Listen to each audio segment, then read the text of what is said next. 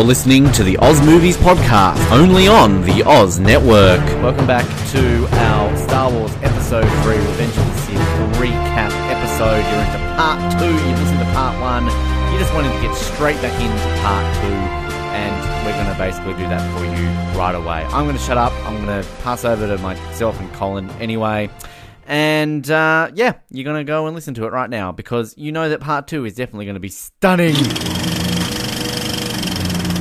Speaking of moving forward, we'll maybe lump some of these ones in together. So we've kind of got our Kashyyyk. This is the first time we've sort of really seen it. I like the look of Kashyyyk. It looks beautiful. So it's sort of like a foresty kind of planet. It reminds me a little bit of, what's the planet at the end of Rogue One when they get the plans from? Oh, yeah, beach? the one that... Yeah, I don't know the name of it. But they, You know what I'm talking about, though. Well, they filmed Kashyyyk, at least the background plates of Kashyyyk. They filmed that in Thailand, and for Rogue One, they filmed it in Vietnam, I think, or at least it was meant to look like Vietnam. There you go. So similar region. I've been to Thailand. I've been to Kashyyyk. I was There wondering you why there go. were so many Wookiees walking around there. So, Anakin relays the information back about Grievous, and that, you know, they say where he is. Yoda say, we must act quickly. And Anakin wants to go and face Grievous, but they send Obi-Wan instead. We get a bit of a battle here on Kashyyyk, which is sort of that trailer shot of all the Wookiees doing the we get Chewbacca for the first time in the background as well. And then is this where we get a Tarzan yell as well? Yeah. From which, isn't that a nod to the Wookiee? Return of the Jedi. Return of the Jedi, sorry, the Ewoks. So that's kind of cool. Although I've seen people complain about that. But I love the shot kind of as they're like, you know, on the rope, jumping on the droid ships and things are blowing up. And it kind of ends with like Yoda like trying to deflect a random laser beam coming towards him. Which is kind of cool. We get the final scene of Anakin and Obi-Wan being nice with each other. Sort of them having a bit of a conversation on the I guess the pad where the ships take off.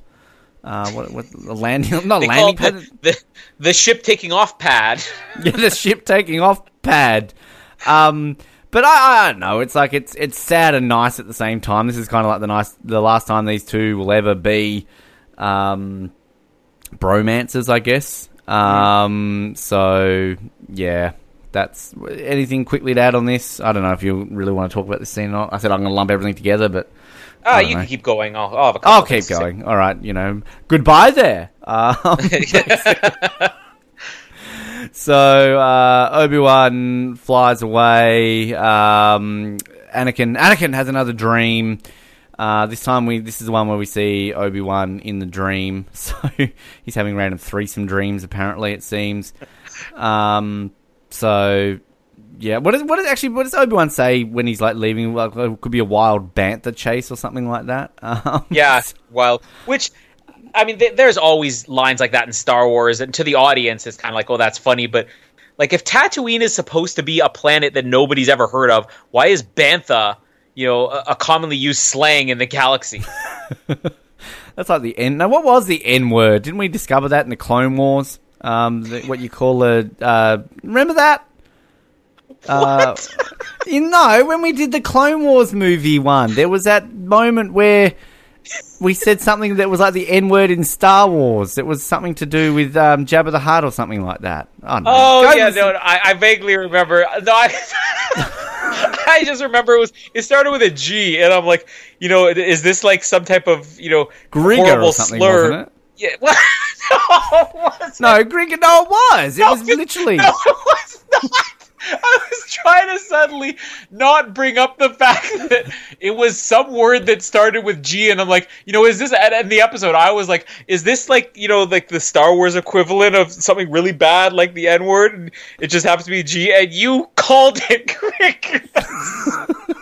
Well, I'm sort of right, aren't I? It wasn't actually called Grigor.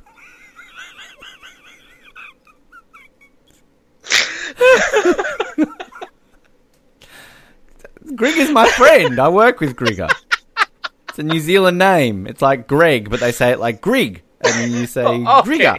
So it's slightly less racist now. No, that's what I'm trying to say. You ask any New Zealander to say the word Greg, and they're going to say Grig. It's like how you say Craig, you say Craig. It's like it's Craig. Wait, how do you say it? Craig. There's an I in there. Craig. Craig. Craig. Gregor. Gregor. It's like in New Zealand, they call him Obi-Wan. That's Obi-Wan. Obi-Wan Kenobi. Kenobi. you Krieger? Kenobi. Hello. I'm from New Zealand. You're all a bunch of Griggers. So Obi-Wan buggers off on his ship. Anakin and Padme have another scene here. Is this the last time they're kind of all chummy as well? Because I feel like we're getting all these last scenes while everyone's being good, basically. Yes, that's happening. I'm just trying to read my notes. Obi-Wan lands on, what's it called? Utapau? Utapoo? Utapau? Utapoo? Home of those Griggers. I love this guy that Obi-Wan talks to, the one who's like, we're being held hostage. Grievous is here. Yeah. I mean, he's got his weird teeth looking. That's how my teeth look, actually. So I'm glad that they worked that out and put it in the Star Wars movie. I feel slightly good. Who is this guy? There'd be an action figure of this guy, wouldn't there be? Well, this was the one when I was talking earlier about that episode of The Apprentice where one team didn't get it. They made him the focal point just because they liked to look, and he has a great look. But the actor himself, he's one of the few, I guess, nowadays we'd probably just call this a cameo. But this is the guy, I don't even know if you are familiar with the actor Bruce Spence, but he played the train man in The Matrix 3, The Matrix Revolutions. Yeah. Yep. I think he played a train. Like, he played the train in Polar Express. Just like how they made Tom Hanks very realistic, they made him very realistic as the train. Like, it was really, really good. So anyway, like, he basically is going to hide and sort of search for Grievous. So he does kind of the fake out where he makes his ship take off automatically, and we kind of got a great shot of Obi-Wan in the shadows. Again, they love the shadows, this movie. Oh, in the shadows as a child. And to find Grievous, Obi-Wan goes on this giant lizard dinosaur Harry Potter dragon thing. What is this thing? I don't know what it is, but it was an idea that they had for Attack of the Clones when he was on Geonosis. They wanted Obi-Wan to... I remember if he was going to be riding this dragon. It's a what? A varactyl. A varactyl. Varactyl? V-A-R-A-C-T-Y-L. A varactyl. Varactyl. Well, either way. Grigger. Yeah. It was another one of these... ideas George Lucas had for years. He always wanted to have a Jedi riding on, some type of animal, and it almost made its way into Attack of the Clones. But eventually he's like, okay, we'll just do it here. We're not going to tell you anything about the rebellion. We're not going to tell you about Sifo Dyas, but we're going to fit my dragon in there. Well, Mallory loved this thing. Mallory thought it was, like, incredible. That's weird, because there was the same thing with Jamie. Jamie was like, oh, I love this whole thing with him chasing him on the motorcycle and Obi-Wan on the dragon. Is it something with Canadian women loving this? Maybe. Like, I don't know. Like, I've never really had a thought process on this thing. I'm like, okay, it's kind of cool that he rides it, but at the same time, it kind of feels a bit Harry Potter, Lord of the Rings to me. Like, it doesn't feel Star Warsy to me that he should be riding a dragon. Maybe it's just like, like the visual of a knight in shining armor on a horseback, and for Canadian women, they just want to see Ewan McGregor on a dragon. No, I mean, that's a pretty sexy scene. Like, if he wasn't wearing a shirt here, let's be honest. Can we let's find a way to Photoshop shirtless Ewan McGregor on a dragon. It doesn't need to be as Obi-Wan, just shirtless Ewan McGregor on a dragon. So when he lands here in a minute and goes, hello there, like, it's so much better. Shirtless Ewan McGregor. Yeah. Lands, brushes his mullet in the wind. Hello there. And breaks into a song from Moulin Rouge. I actually don't mind Moulin Rouge. I'm not a big musical fan, but, you know, are you a Moulin Rouge man? No, I've lost him. So much less is he of a Moulin Rouge man that he hung up on me. That is, oh no, there he is. He was so offended by the question that he hung up on me, but, I did. Yes. So answer the question, are you a Moulin Rouge man? Are you a Moulin Rouge man? I like the mullet, okay? I like the mullet. It's always like we mentioned the mullet. That's why it cut out. Like, that's clearly what's happening here. Yeah, thanks, Ben. No. Get back to the movie, Ben. So anyway, speaking of, hello there. Obi-Wan jumps off the Varactyl thing and confronts Grievous. Hello there. Is that done deliberately because of A New Hope? Okay, right. It was obvious. Has to be. Well, there's a ton of lines. Like we went through that opening sequence so much that I don't think we mentioned that almost every line of dialogue that Obi Wan and Anakin have with each other when they're on Grievous's ship are all lines from the original trilogy. It seems. Yeah, well, we spent an hour talking about it, so we can go back and talk another hour if you want to. So we get into this great lightsaber battle, and Grievous has the 4 lightsabers. So we had the double lightsaber in Phantom Menace, and now Grievous has 4. Now, do you remember, like, there seems to be one of these in every single one of the prequel movies, doesn't there? Like, you've got the double lightsaber in Phantom Menace, you've got Yoda's lightsaber moment in Attack of the Clones, and now you've got the 4 helicopter blades of General Grievous, who, when he reveals it and gets it all out, I love that little smirk that Obi-Wan gives, as if to say, like, yeah, I'm onto this. And then kind of we just get this moment where, like, Grievous is just coming towards Obi-Wan with these helicopter things, and somehow Obi-Wan can stop this. So, what is the deal with General Grievous? Like, he's a robot, but with organic matter because of these, like, eyes. Like, did we talk about this earlier? Like, what is he like is it like a Darth Vader? Is this meant to be like a nod to, like, Darth Vader, that they can make a living thing into a cyborg, essentially?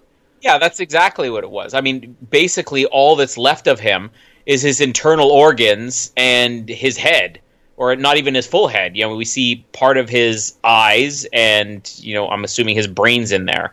But that's the whole intention was to show you, you know, this is where Darth Vader is headed. Literally, he's more machine, twisted and evil. He's more machine than man. So this leads into, like, a big, massive fight as the clones show up as well and kind of get involved in the battle. But I do love that, like, speaking of kind of seeing him as a living being, like, I love that zoom in on Grievous's eyes, sort of when you see that. And then they do the same with Obi-Wan. Eventually Obi-Wan finally decides to actually use the Force on him, and then, like, pushes him off the edge, and then Grievous turns into, like, a spider and just like starts, like, climbing on the ground, jumps onto a motorbike thing, and then we get the chase with the motorbike and the Varactyl dactyl thingamabob.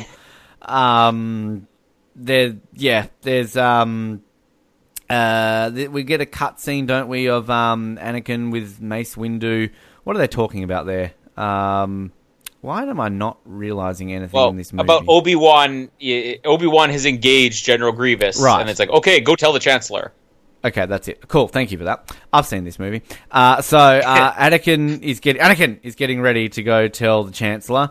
And then we kind of have this, like, James Bond villain spin chair moment. I'm expecting Palpatine to, I guess, stroke a cat. Hello, Anakin. Mr. Bigglesworth here likes your robe. So he tells him, that's Anakin. Anakin! Tells him, and then, basically, this is the reveal. Palpatine, we find out that, plot twist! Palpatine is the Emperor. He is Darth Sidious. Did you ever know this, Colin? Did you ever think this was going to happen? I figured it out somewhere in between the chair swivel and the corridor with all the Sith figures in the background.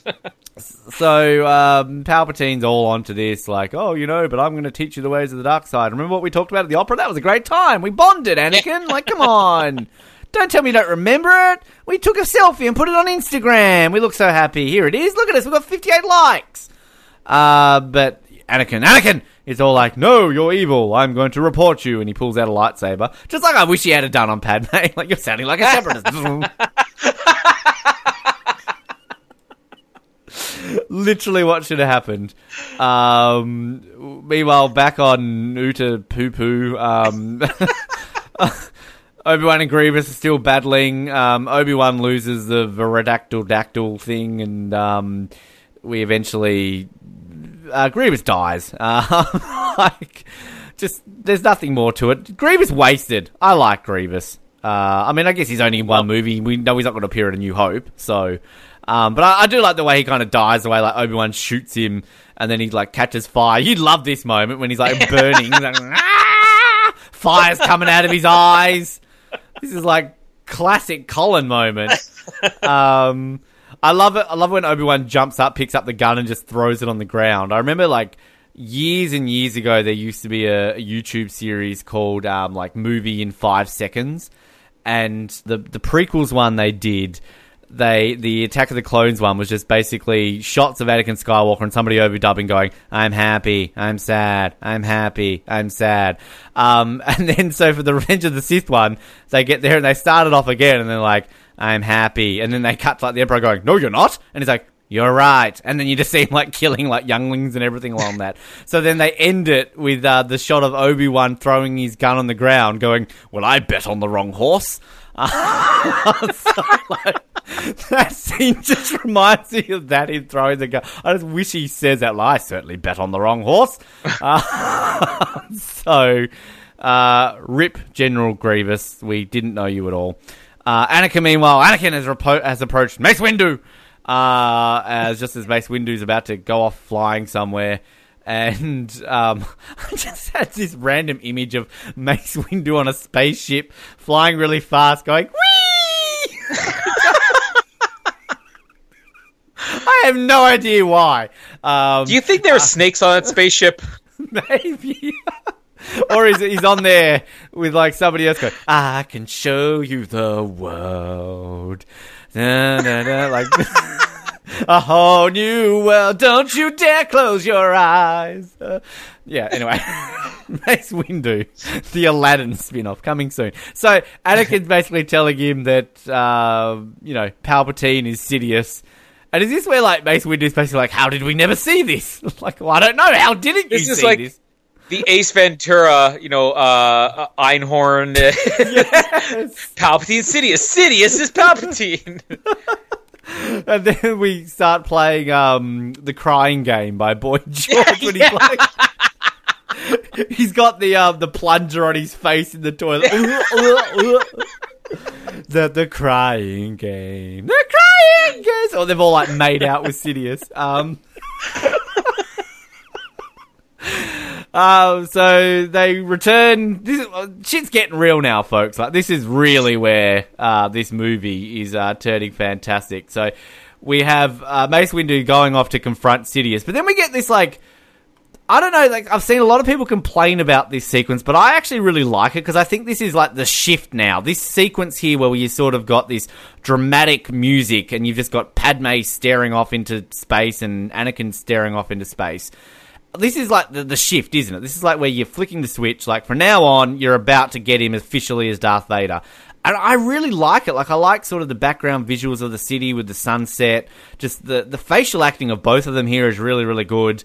And it's just something about this scene. Just quickly, do you like this? Or are you one of these people who think this scene's a little bit cheesy? No, I love it.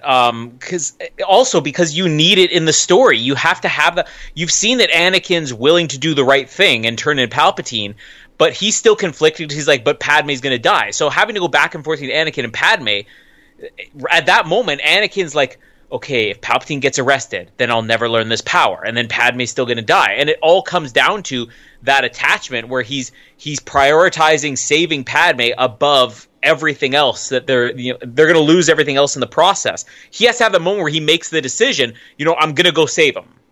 Yeah. Yeah, well, yeah, it's just really, really good. Really, really good. But in people who think it's cheesy, no. And then we randomly get C-3PO interrupting the dramatic stare-off. Thanks, C-3PO. I feel so helpless.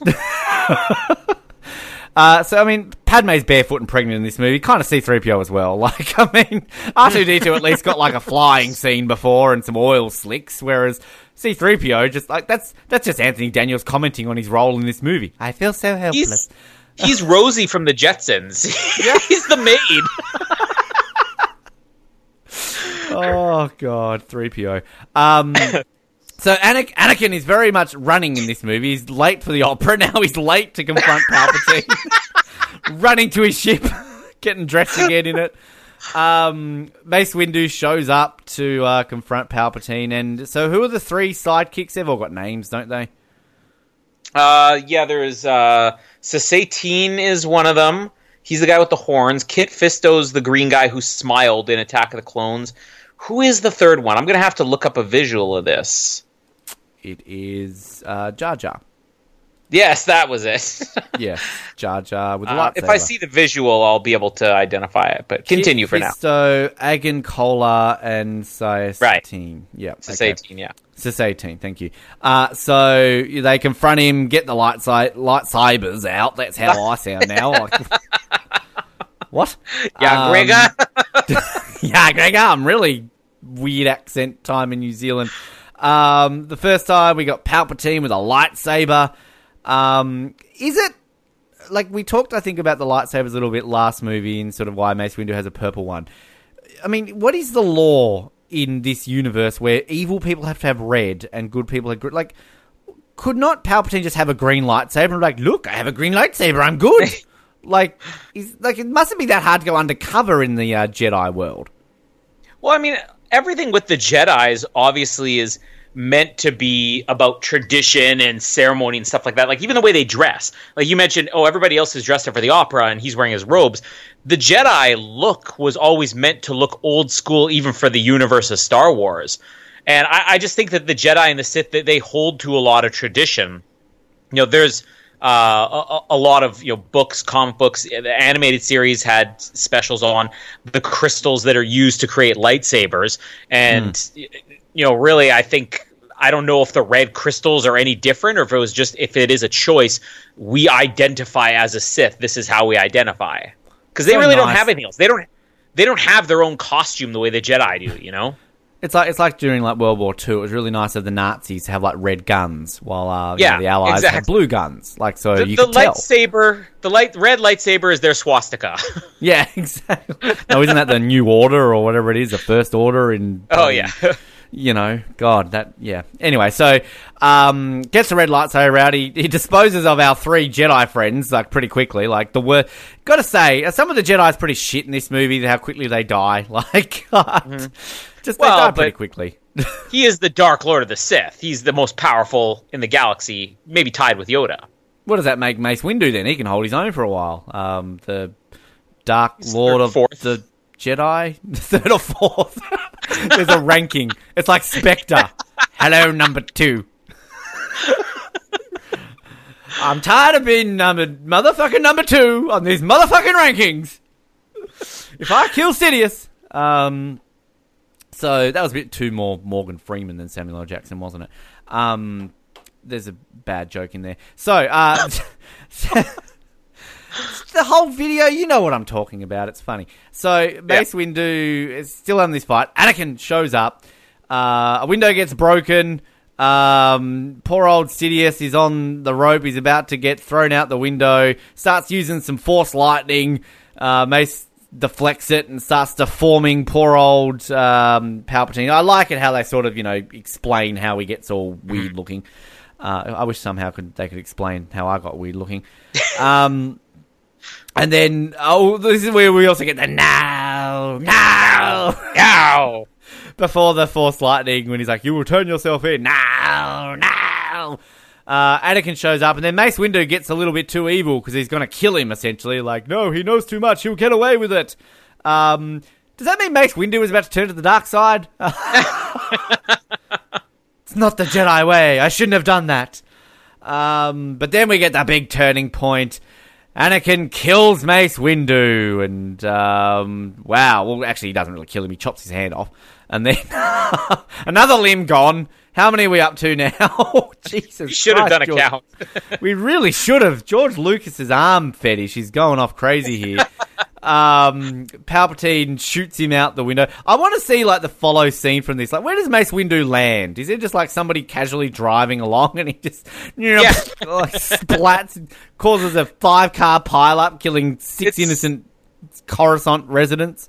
It's the same Taxi Doug from Attack of the Clones. Jedi voodoo. You know who it is. It's our Death Stick man. He's driving along going, I'm going along. I'm rethinking my life. What is that? Oh, and then I never should have stopped selling death sticks. Dead Mace Windu, guts everywhere, and he's like, you want to buy some alive sticks? But a great moment, though, from Anakin, though, when he kind of drops to his knees, and he's like, no, what have I done?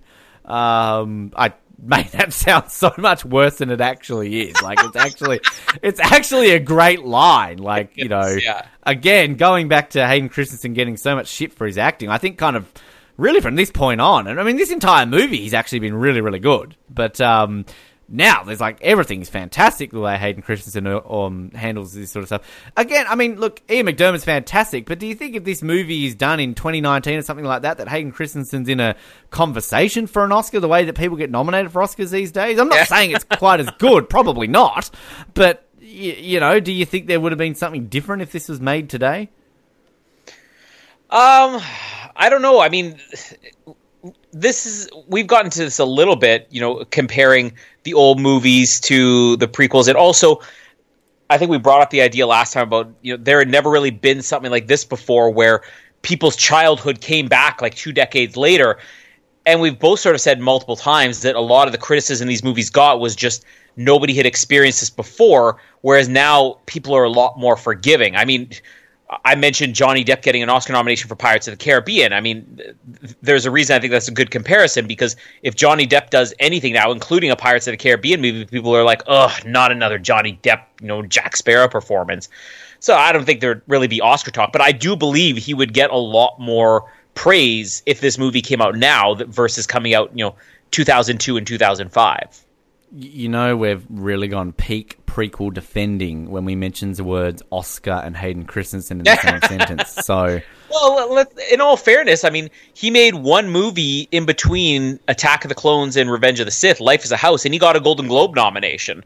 And that's a Golden Globe nomination, Colin. You and I could get a Golden Globe nomination. Well, and even prior to this, I mean, the movie he made after filming Revenge of the Sith, or he may have made it right before, a movie called Shattered Glass that he also produced. I honestly believe he should have gotten an Oscar nomination for that. I mean, it is a remarkable performance he gives. It's just, again, it's holding Hayden Christensen to blame for something that even Samuel Jackson can't pull off in this movie, which is a really good performance. It's just not possible. You do know Die Another Day got nominated for Best Original Song at the Golden Globes, right? Shut up! I'm usually the one defending the Golden Globes. So this is basically Anakin's like, fuck it, there's no turning back now, and we learn the name Darth Vader straight away. Again, I see criticisms about this. It kind of, the Darth Vader name just seems so random. It's just like, I won't call you Darth Vader. Is it random, though? Well, I don't think it's random. It's the pause he has. If he had said, henceforth you will be known as Darth Vader, he goes, Darth Vader. It almost feels like, what name should I call it? Henceforth you should be known as Darth Reggie. That's the first thing you can think of. I want Darth Reggie. That's what I want. I am Darth Reggie.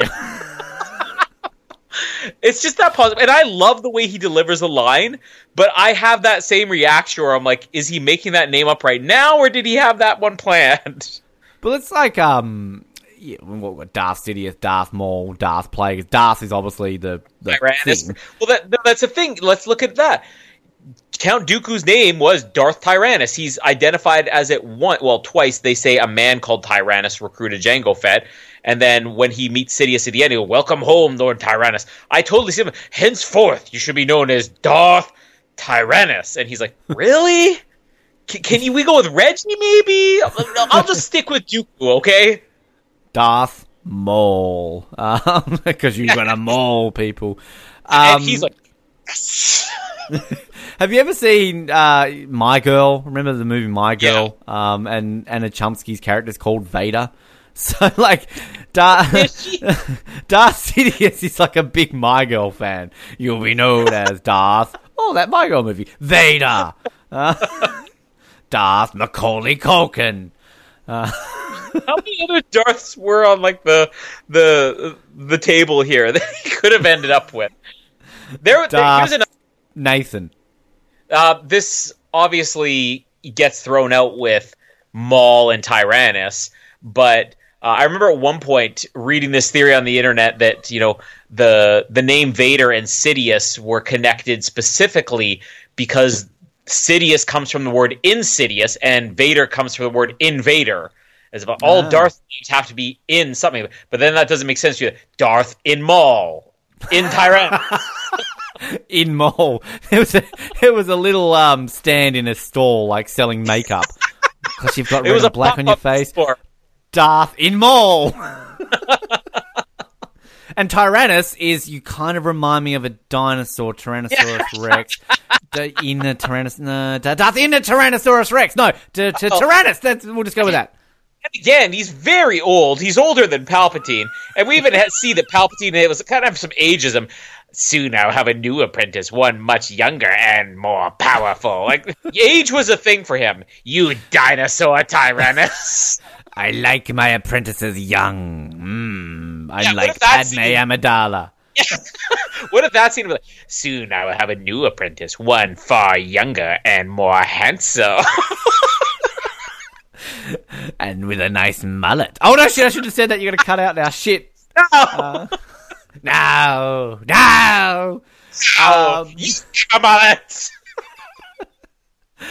So, Sidious now sends off Anakin. He's got to go to the Jedi Temple, and that he's going to basically kill every Jedi now, and then we're about to get Order 66, but... this is all epic. Like, this is some of my favorite stuff of the entire... Like, nothing from here is bad. Like, let's be honest. There's just absolute brilliance in this movie from now on. I love the shot you have of Anakin walking up the stairs with all the troops in the robe. And then there's that overhead shot of him walking through the temple. It's just epic. Like, just fantastic camera work here. And great cinematography walking through there. And this is kind of intercut with the battle going on Utapupu, with all the clones.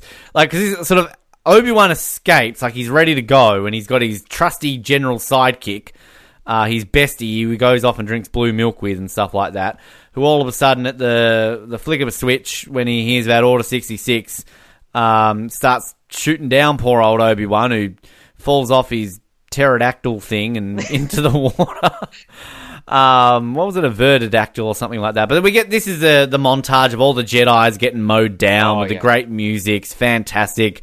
We see some really cool planets here as well. We've sort of got a very almost Avatar style planet, don't we, with those like bright flowers and everything, which is, I want to see that planet. That planet's awesome. We talk about sort of in the newer Star Wars movies how there's not really that originality when it comes to design and planet design. Like, there's a couple of, options here that we can explore a little bit more, I think, Disney. But all these Jedis are just getting murdered left, right, and center. Poor old Yoda's about to get murdered, and he's having a bit of a heart attack or a headache or something like that when he's feeling all this going down. But he saves himself. The maid, C-3PO, comes in after poor old Padme's staring at the Jedi Temple on fire. Oh, I'm sure that Master Anakin is okay. Oh, I feel so helpless. And then, is this the really overly dramatic, bad Natalie Portman crying moment? It is, isn't it? Yes. I love you, Natalie, but this is a very bad scene. That's a very Days of Our Lives moment. It honestly looks like she's sneezing and coughing at the same time. Like, there is nothing about it that even looks like a cry. Yeah. Have we seen the sequence when Anakin's killed the younglings? Have I skipped over that? When he kind of holds... No, that's in here, yeah. That's about to come up here. Senator Organa lands at the Jedi Temple and the clones basically tell him to go away. And this kid who comes out with a lightsaber, now we see him, don't we, in Attack of the Clones? Like, he's actually... That's George Lucas' son. It is, That's right, the one from the library scene. And there's a... I think I was watching a video in between this and last week. There's a cameo, I believe, in Phantom Menace of Mark Hamill's son. He's a guard at the door of Padme's room when little Anakin goes in there. I've never actually been able to confirm who it was, but I remember even at the time, they said, "Oh yeah, Mark Hamill has a cameo, or Mark Hamill's son has a cameo in this movie." Yeah, but the sequence when Anakin kills the younglings, like, there's a lot of memes floating around on some Star Wars pages where it's just all about like Anakin killing children. It's kind of funny, but I mean, let's be honest, it is a pretty dark scene that sort of. Anakin walks into this room with all these tiny little kids, and when they're like, Master Skywalker, what's going on? And then we've got that, like, really evil look on Anakin's face, kind of with the robe covering half of his face, and then the lightsaber comes out, and that little kid's shocked little moment. Now, you hate old people in movies. I generally hate children in movies. So, let's be honest, I'm fine with this. That little kid's annoying. How do these kids end up in the hallway later on when Obi-Wan discovers, like, these kids, like, killed by a lightsaber they were? They were trying to fight back. There's a spin-off, The One Kid Who Survived. So Yoda on Kashyyyk gets in his little egg pod, goodbye, Chewbacca. That was very Blofeld to you. Goodbye, Chewbacca. Kill Chewbacca now.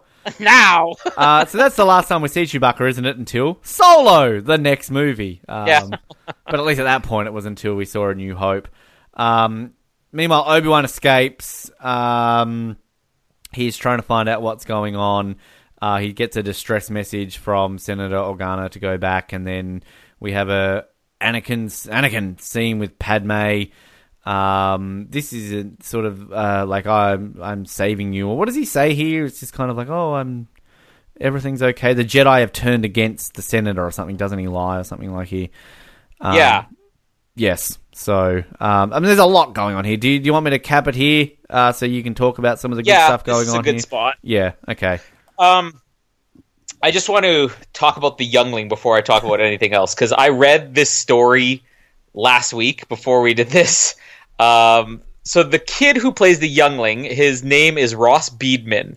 And I found this story online that he recently attended a London Comic-Con. The Hayden Christensen only recently has gotten on like the Comic-Con circuit. And this kid, Ross Beedman, is now like in his 20s, and he was attending the Comic-Con and met Hayden Christensen. And apparently he put all these pictures up and everything. I'm actually going to send it to you because in this story, that again, going back to Hayden Christensen having this great reputation of just being like the nicest guy in the world, he not in the picture I'm sending you. This is one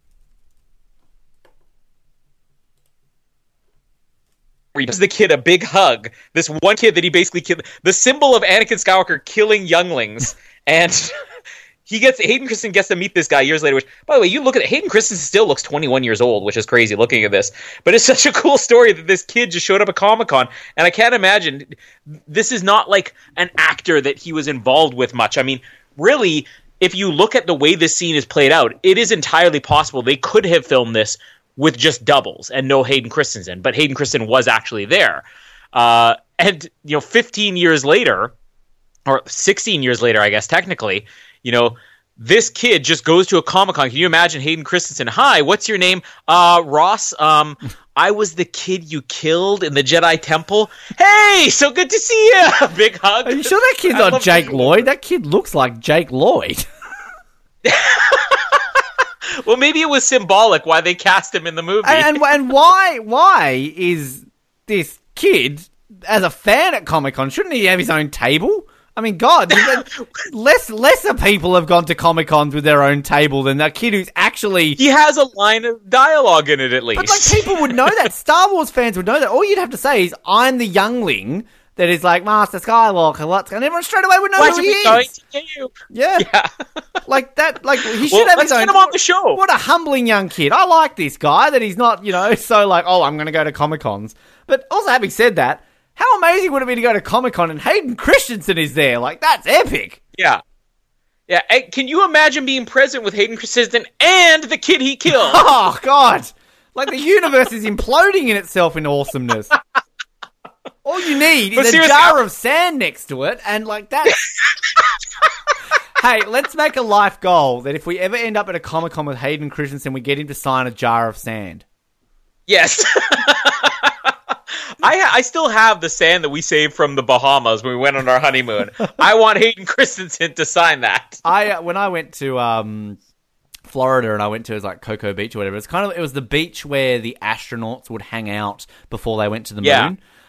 So a lady I worked with at the time, she was obsessed with like space and astronauts and everything. So she was like, I will pay you. You like go and get a jar and please bring me back a jar of that sand. I want a jar of sand of that beach. So I did exactly that. I went to like Walmart and got a jar and like sat it on a desk forever that she had sand from that beach. Well, like we wanted to bring for our wedding ceremony. Some people do different things. The traditional thing is that you do what's called a unity candle, where the bride and groom each have one candle, and then they, at the same time, light a third candle together. I didn't want to do that. I thought that was stupid. I was afraid somebody would catch on fire, and I'd start laughing. But we did this thing where you pour sand. You each have a different colored sand, and you each pour a little bit into one container. And we went to the Bahamas on our honeymoon. I was like, it would be cool if we topped this off with sand from, Paradise Island or whatever. And we packed it in like this giant Ziploc bag, and it was in our luggage. And it was when we were going through the airport security in Nassau on the way back, like 2 minutes before our bags are on the conveyor or whatever. And suddenly I'm like, this is like an x-ray machine. All they're going to see is a giant stuffed bag of a small powdery substance. And I'm like, are we going to suddenly get tackled as trying to smuggle cocaine? But they must see this so often as it's going through, they just look at us and go, sand from Paradise Beach? We're like, yeah. And it's like, okay, on your way. I had this moment where I started panicking. Like, oh no, they're going to think it's like cocaine. They can't actually see it. I'm sure they do that like when you come back from Colombia. Oh, what's that? Cocaine from Colombia? On your way. Oh, okay, yeah, there you go. But anyways, I thought that was such a cool story. Honestly, I'd love to try and get this guy on the show too if we could. I tried to find it because apparently these pictures originally, he posted them on his Instagram. His Instagram's private though, so maybe there's another way to track this guy down. Get him lined up for the Winnipeg Comic-Con or something. He'd be the headline act. Yeah, exactly. We've got someone from Star Wars, everyone. Everyone's like, oh my god, Harrison Ford, Mark Hamill, like Hayden Christensen, who have you got? The little kid who gets killed in Revenge of the Sith. We've had several of the Star Wars actors. I already had a story about the guy who played Watto that I missed, and the guy who played Admiral Akbar. There's another one coming up, which is probably the coolest person I met from Star Wars. That's going to be coming up in, I guess, the next section we're going to have here. But it's not who you think it is. They're not known from this movie. Anyways, so where do we actually start here? Yeah, so the stuff on Kashyyyk. There's so many great shots there. I only wish that this had been a bigger section. I get that this was supposed to be about the end of the war, so you need to show multiple planets. Really, we have Utapau and Kashyyyk split. It would have been nice to have just one sequence, whether you make it Utapau or make it Kashyyyk, and just focus on one battle, because we really only get brief glimpses of the battle here. But I guess at the same time, we got that big battle opening on Coruscant, and really the story is just supposed to be the personal story at this point. So I get why they didn't do it, but I would have loved to have seen more of the Wookiee stuff. As I said, I got so excited about Chewie coming back from this movie. I'm not going to say I was let down. I mean, for me, it didn't matter what you do. You showed me Chewbacca again, so I was still happy. But when you rewatch this, I can see why it's, dissed by so many people. Because we get Chewie standing there, holding a gun and getting zero action whatsoever. Just give us one shot of Chewie firing that gun. Just anything. I guess George Lucas, really just wanted to, for the last time ever, involve so many of these actors who were so pivotal to Star Wars. So he goes to Peter Mayhew. It's like, I'm going to put you in a Chewbacca one more time. What can you do? Oh, you can't really move much? Okay, I'll just have you standing there with Yoda. And that's just how he ends up in the movie. But you mentioned the shot with, them swinging. I love the one where they're coming out of a trench. That visual, which I think was included in the first teaser trailer, where you have them all rising up out of the trench and then like, right as they're preparing for battle. That was great. I also just love the location here of like them filming in Thailand, because we get those almost like Man with the Golden Gun like caves, the trees and all that. There's also one other Jedi cameo here, Luminara, who was one of the ones I mentioned in Attack of the Clones, not the one I met, but her master, who appeared in like the novel that was like the prequel to Attack of the Clones. You see her here. She was the substitute. Apparently the actress didn't know this is what her role was going to be. George Lucas just brought her in and says, okay, I want you to stand there. I want you to point like there's a battle going on. And then she saw the movie and had to spot herself in the background. Wait, there I am. I'm there with Yoda. Didn't even know that's what her scene was going to be. But as I already said earlier, they had wanted the Quinlan Vos character here, and they changed a lot of that around. The Tarzan yell's great. Like I think that's great even in Return of the Jedi, and the fact that they bring back the Chewie's Return of the Jedi yell, and you realize this is just a thing Wookiees do. This isn't a Tarzan yell. This is a Wookiee yell. I think that's hilarious. The scene with the I guess we first have the Obi-Wan leaving scene, which also plays really well because you have them, as you said, just saying goodbye, one last chance to be friendly together. And when he says goodbye, may the Force be with you, you realize that's the last time we're ever going to hear may the Force be with you.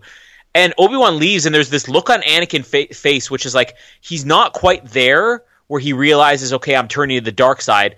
But it's almost like, okay, this was goodbye. I'm probably going to go in a direction one way or the other, whether I just have to leave with Padme and go into hiding, one way or the other. It was almost like this was his goodbye to Obi-Wan. But then we get the scene with Padme where you get like Obi-Wan was here, the jealousy. That was a deleted subplot in a way. There's only a few moments they had to keep in here, but it was supposed to be a bigger part of the story where Anakin thought that Padme was having an affair, and this would have been played like a love triangle only from Anakin's eyes. And that's why we have that moment later on where he's like, you brought him here to kill me. I think they salvage it in a way where it's more like his jealousy of Obi-Wan, almost like a professional jealousy of Obi-Wan, because like Obi-Wan's on the council. Obi-Wan isn't much older than Anakin. He's on the council. Oh, we're going to give Obi-Wan the mission, and you have Anakin having that moment where we're going to send him to Utapau instead, and Anakin's like, Obi-Wan again. So you can view it either way, but it was originally intended to be like, Obi-Wan, is it his baby? Could you tell Obi-Wan? Is that who you could tell? That kind of thing. And then when Grievous has all the Separatist leaders, I like that this is where he says, I am sending you to the Mustafar system. It is a volcanic planet. You will be safe there. Which makes it all the better that he tells him, it is the most dangerous place in the galaxy. You will be safe there. And then we have Newt Gunray freaking out. I was like, safe? I have doubts that you could lead us without Count Dooku. But even if you look at the background, they have all the other characters, like that robot guy you mentioned, that was there in Attack of the Clones. They have the same characters here. So, there's some consistency with all the background extras. Obi-Wan, when he gets to Utapau, I also like the look of that guy, too. He's like 7 feet tall. I don't know if that's like the actor himself was really tall, but it's like this towering creature. And plus he looks sinister. So, when he's basically begging Obi-Wan for help, I like to sometimes fill in the backstories with Star Wars, because that's one of the things George Lucas does is he creates these backstories for everybody, even if it's just a person you see in the background, like some guy in the background in the Phantom Menace. Like, I'm going to say this was another Jedi who was actually there on a secret mission and, couldn't reveal to Qui Gon, hey, I'm here, I can help you. And he turns him into this massive comic character. But I actually like to think of Utapau as one of the Separatist systems. Like, this is where he's hiding, because the whole idea of a Separatist movement is that all these other planets are saying, we want to leave the Republic. Oh, we want to leave the Republic too. Okay, let's all join forces and leave the Republic. And now Grievous is hiding there, and they're having second thoughts. So Obi-Wan shows up, and they're like, we're so sorry we did this. Please let us back into the Republic. Which, it's funny to think of it that way, but that would be the real story. This is a guy who sided with Grievous and now is like, he's watching us. Please help us. And then did he say he was sending reinforcements? He didn't say. Like, they're the Quebec of planets. They're like, we're studying Canada. We want to come back now. They're watching us. The French. The French. Where am I at here? Oh yeah, so I'll just cover all the stuff on Utapau here. It's easier than look at my notes every few seconds. Obi-Wan like hiding the shadows. This is back to Detective Obi-Wan from Attack of the Clones. He's now turned to like spy Obi-Wan here, which is great. I have the same reaction. Like there's something kind of weird about seeing him on the dragon, and I do get why George Lucas did it. It's the same reason he wanted the primitive planet for Return of the Jedi. He wanted these futuristic people to be in settings that would be unusual for them. So let's see a Jedi having to ride that. That's why we had Qui Gon, riding on that weird thing on Tatooine, and stormtroopers going all the way back to A New Hope. That's why he wanted stormtroopers on dewbacks, because he wanted, this combination of what would it be like if you had these futuristic soldiers and you put them in an environment where they don't have their technology. But it looks weird to me, and even weirder, this is jumping ahead a bit, but the chase scene with Grievous, that was the one where Jamie's like, I just love the way this looks. I love him riding on that thing and this chase. But I actually don't really care for that sequence, because what's missing from it is everything that Return of the Jedi had in the speeder bike chase, which is the environment being used. You have these two guys fighting at this incredible speed on these vehicles, and they're not looking where they're going. It feels weird to me. Like, I want to see more, even if it's only a 30, 45-second scene, I want to see even just one moment where Obi-Wan goes to hit Grievous and suddenly he has to swerve out of the way with something. But there's no sense of the environment in that sequence. So it's one of the few action scenes that I actually think they missed on.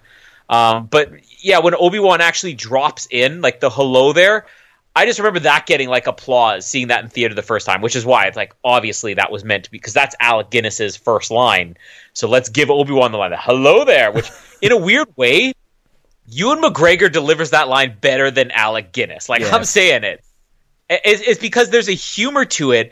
And Grievous is obviously like the most dangerous bad guy in the galaxy now that Dooku's gone. But Obi-Wan comes in here and is like, I'm going to mess with this guy a little bit. And even in the way that the bodyguards approach him, and Obi-Wan strikes like this battle pose, and then as they're coming at him like vroom, vroom, he uses the Force to lower that thing on them. That's totally the Raiders of the Lost Ark sword guy. Yeah. We're going to get into this big sword fight. All right, and boom, I'm just going to shoot you. And I'm just going to lower this thing on you. And then the way that him and Grievous play off each other is so much fun. Where he says, "Your move, Grievous." He's just making this a game, and then Grievous with the lightsabers is interesting too, because they'd revealed him in the original Clone Wars micro series. That's where people got to see him for the first time with multiple arms and these lightsabers spinning everywhere. That's where the idea of him collecting the lightsabers came from. But they found it too challenging when they got to the movie. The animators were like, "How do we actually animate this to make it look like a real battle?" And the choreographers were like, how do we choreograph Ewan McGregor fighting four arms? And George Lucas is like, how do I do this battle scene with four arms and then have Obi-Wan actually on equal ground with him? So they came up with this idea for Grievous, and I honestly believe had they not done that with the animated series, we may not have gotten 4 arms or 6 arm whatever Grievous, because this just became so problematic that the reason Obi-Wan cuts off his arms so quickly was because of like, this is too challenging. Let's just cut 2 arms off right away. So it's interesting to think that if they had not done that, then creatively this would have evolved to, take some of his arms off. Let's just make him 2-armed. But one thing I really wanted to point out was when Grievous is spinning like the helicopter blade thing, like you said, and is cutting the ground. I have no idea why. I have these movies on in the background. Casper could not care less other than just listening to the music when the opening credits are playing. When Grievous is spinning those lightsabers, he was laughing hysterically like it was the funniest thing he had ever seen. And I really wish I could have gotten a video. But he found it like so funny that he was like almost in tears rolling on the ground. He actually was on the ground going, like, I'm laughing. I'm laughing. And then Grievous dies. I'm crying. You mentioned when they zoom in on Grievous's eye. Talk about some of the great animation in this movie. Grievous has an eye twitch that you can only really notice if you're looking closely in a zoom in like that. He's saying like, army or not, you're doomed, and you're just looking at his eyes.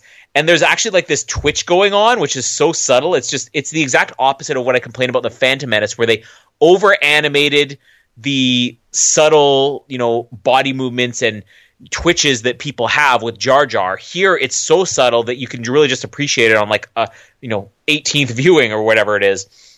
When the clones drop into this battle scene, this is something else interesting for all the stuff on Utapau here. When you see the clones, because when Attack of the Clones came out, they were animating this, just the way they would animate anything else. So let's have this guy hold the gun, and they would do, whether it was motion capture or just for reference, the animators doing it. When this one came around, George was like, I really want them to come across more like soldiers and special forces. So they got a real former Navy SEAL to come in to, whether they did it as motion capture or just videotaped him for reference. He did all these moves that you see these clones doing. And there's a great moment where one of the clones jumps on the back of whether it was a droid or a creature or something like that, and he jumps on the back and he sort of like just starts firing away. They just told this former Navy SEAL, show us what it would be like in battle, and then they use that. So the clones actually are modeled after real special forces now when you see this movie. And also, again, it's all animated. Like some of the best CGI in these movies, the clone troopers, the suit, the only thing that's real is when the helmet comes off. Temuera Morrison, his face is real. But on set, he was wearing a blue suit. And then they animated like all the armor. Not one. They've even said in all the making-ofs, we didn't build one helmet for these movies. Everything you see was completely computer generated. So when people criticize the CGI in these movies, and then there's stuff like this they don't even realize is completely computer generated, that's when you're like, okay, they obviously did some things right here. So all of Obi-Wan stuff, he loses his lightsaber after the Order 66 thing. They had this funny, the common thread of Jedi losing their lightsabers in the original trilogy. But the Anakin stuff, like you said, it's some of the strongest stuff in the movie.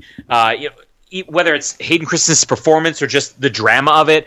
I love when Anakin is, even that scene with Padme, where he's saying like, I've discovered this power, I feel lost. There's a few moments in there where it's still bad, but then there's a moment like where he says, I feel lost. I want more. What was the exact line? Like, more power. More power. But it's something like that. He goes, I want more, and I know I shouldn't. I'm not the Jedi I should be. It's actually, it really gets you into Anakin's head, where you realize it is. You kind of made fun of like Yoda. This is the path to the dark side, where he says, "Fear leads to anger, anger leads to hate, hate leads to suffering." And earlier on in the Attack of the Clones version, or the Attack of the Clones version of that was something else, but the Revenge of the Sith version of that same speech was attachment leads to jealousy, the shadow of greed. This is, and that's really what happened. He had this attachment to Padme where he prioritized her over everybody else he was supposed to protect. That leads to jealousy, whether it be Obi-Wan or whatever else. And then it leads to greed. I need to hold on to this. So there's some sarcological stuff. Sarcological. What? I really wish we had t-shirts where we could do like Darth Reggie and Smite Smarkological, whatever it is, on a t-shirt. Spite Smarkological. Darth Spite Smarkological. Yep, I understand. But there's like some really good psychological stuff in here that's written into the movie.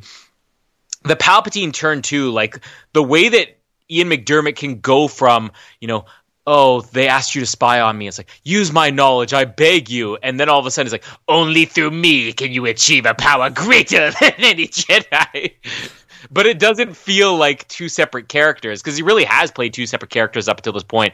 That scene where they're walking through the hallway, that weird sculpture on the wall, that actually, in the set design, they said we wanted this to be like art of ancient Jedi versus Sith battles, to kind of show the transition of when he's on one side of the office, Anakin's still on the light side. Now when you come in here, it's the dark side.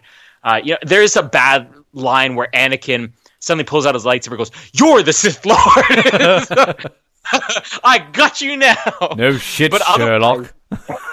But otherwise, like, one of Hayden Christensen's best moments in this movie is where, he says, you can, if you use my power, whatever, you could save your wife from certain death. And he has this moment. He goes, "What did you say?" It's actually really haunting watching Hayden Christensen's performance like evolve throughout this movie, because there's so much going on right there where it's like, okay, so that's the first time that he realizes my secret's not safe anymore. So, okay, do I go along with this because is this guy going to spill the beans? Is it just because he said my wife and now, oh yeah, I forgot about her? Like, there's a lot going on in these scenes here that, again, this movie doesn't get enough credit for. The scene with Mace is not good at all for Samuel L. Jackson. There's bad dialogue, but again, some actors work with bad dialogue and some don't. When he's like, "No, stay here. I sense a great amount of fear in you, Skywalker. If what you've told me is true, then you will have gained my trust. But until then, stay here." It just sounds wrong. It's delivered wrong. There's no urgency. Like, he's like, "I've learned that the Chancellor is a Sith Lord." He goes, "A Sith Lord?"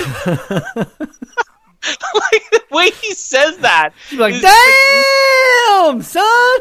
Well, I want something more than a Sith Lord. Oh, Sith Lord. Then he's like, then our worst fears are realized. We must move quickly. That scene will be the one exception of everything was good from that point on. But yeah, I love the back and forth between Anakin and Padme. I really wish the soundtrack had the music from this sequence when Anakin leaves to go find him, and the whole confronting Palpatine, Mace confronting Palpatine, the I am the Senate part, the fight scene, the music's great. The lightsaber stuff came in very late in this movie. Originally, it was not supposed to be Palpatine with a lightsaber. That was supposed to be reserved for the Yoda later on. He wasn't supposed to fight here. And Ian McDiarmid, even though he embraced everything with this, like, he had more fun than he'd ever had as an actor in his life, he hated the idea of the lightsaber because he had no time to train. And this was thrown together in like 1 or 2 days. Like, okay, do this move, which is one of the reasons why the lightsaber stuff with Palpatine looks kind of cheesy, and you have a lot of up-close shots of him just swinging it back and forth because they just came up with it at the last minute and had no idea how they were going to put it together. But when you get to the fight scene with Mace, that shot where they both swing their lightsabers and both crack the window at the same time, like, one of my favorite shots in the whole movie. And then you get the wind coming in. The way that Ian McDiarmid plays when Anakin comes into the room, it goes from he's beaten, it's like, oh no, the Jedi are trying to take over. And then he gets angry, you will die with the lightning. And then it's like, I'm too weak. He's doing so many things there, and it's all just to mess with Anakin. It's all to kind of throw him off balance. He's like, I'm powerful. No, I'm weak. No, I'm scared. No, I'm strong. And again, it's so smart that the character has enough going on where the turn for Anakin makes sense when you watch how Palpatine manipulates the situation. And I think one of the best unanswered questions, and this is why I said about I love the mystery of Palpatine where you don't answer too much, is, did Mace really beat him, or did he sense Anakin's coming? So I'm going to drop to the floor as if I'm beaten, because then I know if I play weak, Anakin will need to save me. How much of this was him playing along just for the sake of turning Anakin, and how much of it was actually, him getting beaten by Mace Windu? And then the other part of it being when Mace, is basically saying, we need to end this now. He starts the scene with, "You're under arrest, Chancellor." And he ends it with, "No, the oppression of Sith will never return. He's too dangerous to be kept alive." You're like, Jamie even said it when she was watching with me, is Mace kind of turning here too? Like you said that earlier. Like, Mace Windu gets a little dark here, and it actually leaves the question open when Anakin is turned. You can see it from Anakin's point of view, and I think that's one of the other subtle things that's never get enough credit for. Anakin's turn matters because he does believe the Jedi were in the wrong. And in a way, the Jedi are in the wrong because it's not the Jedi way. Anakin was right there. Obviously, Anakin does his own thing here. I think I mentioned this too in one of the earlier episodes we had when I was so excited to see Anakin turn, and the whole time the scene was playing, I was like giddy. I was like giggling. I'm like, yes, this is it. And then that moment where he cuts off his arm and Mace dies, and then Hayden Christensen has that incredible moment. He's like, what have I done? I actually turn. I'm like, I feel like a piece of garbage all of a sudden. Like, I really regret getting excited for this. because there's a lot of real good emotion in that scene, and you see Palpatine, you actually see Anakin weak, and it's not what you expect. And there's been so much criticism for Anakin not being portrayed the way the fans wanted, and I feel like this is one of these examples where it's like, if you gave the fans what they wanted with this, I don't think it would have been as powerful as Anakin actually being weak here. And when he's suddenly like, he's like gasping for breath, and he's like, I'll do whatever you ask, just please save Padme's life, you realize he's choosing now to turn to the dark side just to save Padme. It's not even, obviously there is that underlying thing about his lust for power, but it's not even about that. It's just, please save Padme. And when you see the tear later on, when we get to that, when he's crying later on, you realize like Anakin actually does have remorse. And that's going to be really important when we get to Return of the Jedi for why he'll turn back, because Anakin never made the choice for greed. There was greed in it, but he made the choice to try to save somebody, and then it was just too late to turn back. Which leads into, you know, the Jedi Temple, which I wish I could quote every line Palpatine has here, where he's like, you know, do what must be done. Yeah. Do not hesitate, show no mercy. And then how many people have quoted the execute Order 66? Like, that's become one of those quotable lines that never should have been. And just introducing the whole idea of Order 66. Well, how will, you know, they turn on him? We'll go back to Attack of the Clones when they'll, you know, be programmed to take any command. And probably the best series of episodes the Clone Wars animated series ever had was in the last season, where one clone trooper had Order 66 kick in too early and he started killing Jedi. And then it was like this inquisition, like, oh, should he be destroyed or should we study him to find out what went wrong? I just love the whole idea of the Order 66 and, you know, all those shots we get with the Jedi, as you said, being taken out. We get the last cameos, so many of them. My favorite, Ki-Adi, the Conehead guy, Ki-Adi Mundi, you know, with his one-handed lightsaber combat and the snow's coming down and just the music. Everybody's going to have their favorite John Williams theme, like the Imperial March or Duel of the Fates. But if you're going to talk about just a single piece of music and how perfectly it fits the emotion of the scene, there's really only two scenes I can think of that John Williams has composed for these movies where the music is so important. The music where Yoda is raising the ship out of the swamp in Empire Strikes Back, that moment, and then this moment here, the sadness in this music and the fact that they played this slaughter of Jedi over like this really quiet, soft music, it's just a brilliant choice. And I'll actually go as far as to say that I think that Revenge of the Sith might be John Williams' greatest score ever. And you know, it's not just as a Star Wars fan, but just all around one of the greatest scores he's ever composed. And this music alone, I think, kind of proves that. Everything about the sequence is incredible. I mean, the storming of the Jedi Temple, you mentioned when he's got that shot walking up the stairs, and the subtlety of the fact that there's a light that's shining the direction they're walking in, like the light coming from inside the temple is actually lighting the path they're walking, where it's almost like this, you know, subliminal message of Anakin's on a path he can't turn away from now. The slaughtering of the kids, you know, the way that scene's played, yeah, it's kind of funny because the kid, what are we going to do? But the fact that, you know, you see that look on Hayden Christensen, then you just see the lightsaber and they cut away. It's just awesome. And then when the clones are, you know, telling, you know, Bail Organa, like, go away, and there's been a rebellion. And you just realize he gets it. He's like, oh, okay. And I just love that it's time for you to go. He's like, and so it is. And then when he sees them kill the kid, like, again, Jimmy Smits, for such a small part, such good acting in this movie. I could go on all day about this one sequence. We could do a whole episode just on the turn of Darth Vader and the slaughter of the Jedi. And I feel we could have filled 3 hours just on that. It's so good. I agree. Me too. It's episode over. No, there. Goodbye there. I'll lump a lot of this into, and maybe we'll kind of just take a bit of a thing in the middle before we get to the big final battle. But we get sort of Obi-Wan here. What do they call these ships? This is kind of like the Rebellion ship, isn't it? From the opening of A New Hope. Yeah, well, its name is the Tantive 4, Princess Leia ship, right? Yeah. Which One thing that I always remembered loving about this movie, and we talked about earlier how, like, you know, this was at the time the holding position until the beginning of A New Hope. So, like, one of my favorite scenes coming up, sort of on the bridge of the Star Destroyer, when we sort of see the Death Star being built. But like, this is like one of those moments where I think kind of every Star Wars fan really would have gotten a little bit giddy when you see them walking down the hall of this ship, because this is just straight away you're into A New Hope, aren't you? Kind of the way this ship, the look and the interior and everything about it, like, is just incredible. So we have Organa, Obi-Wan and Yoda walking through and sort of having a conversation about what they can do. There's a distress signal coming from the Jedi Temple, but whether or not that's a play basically to get the remaining Jedi left in the galaxy to come there so they can be murdered.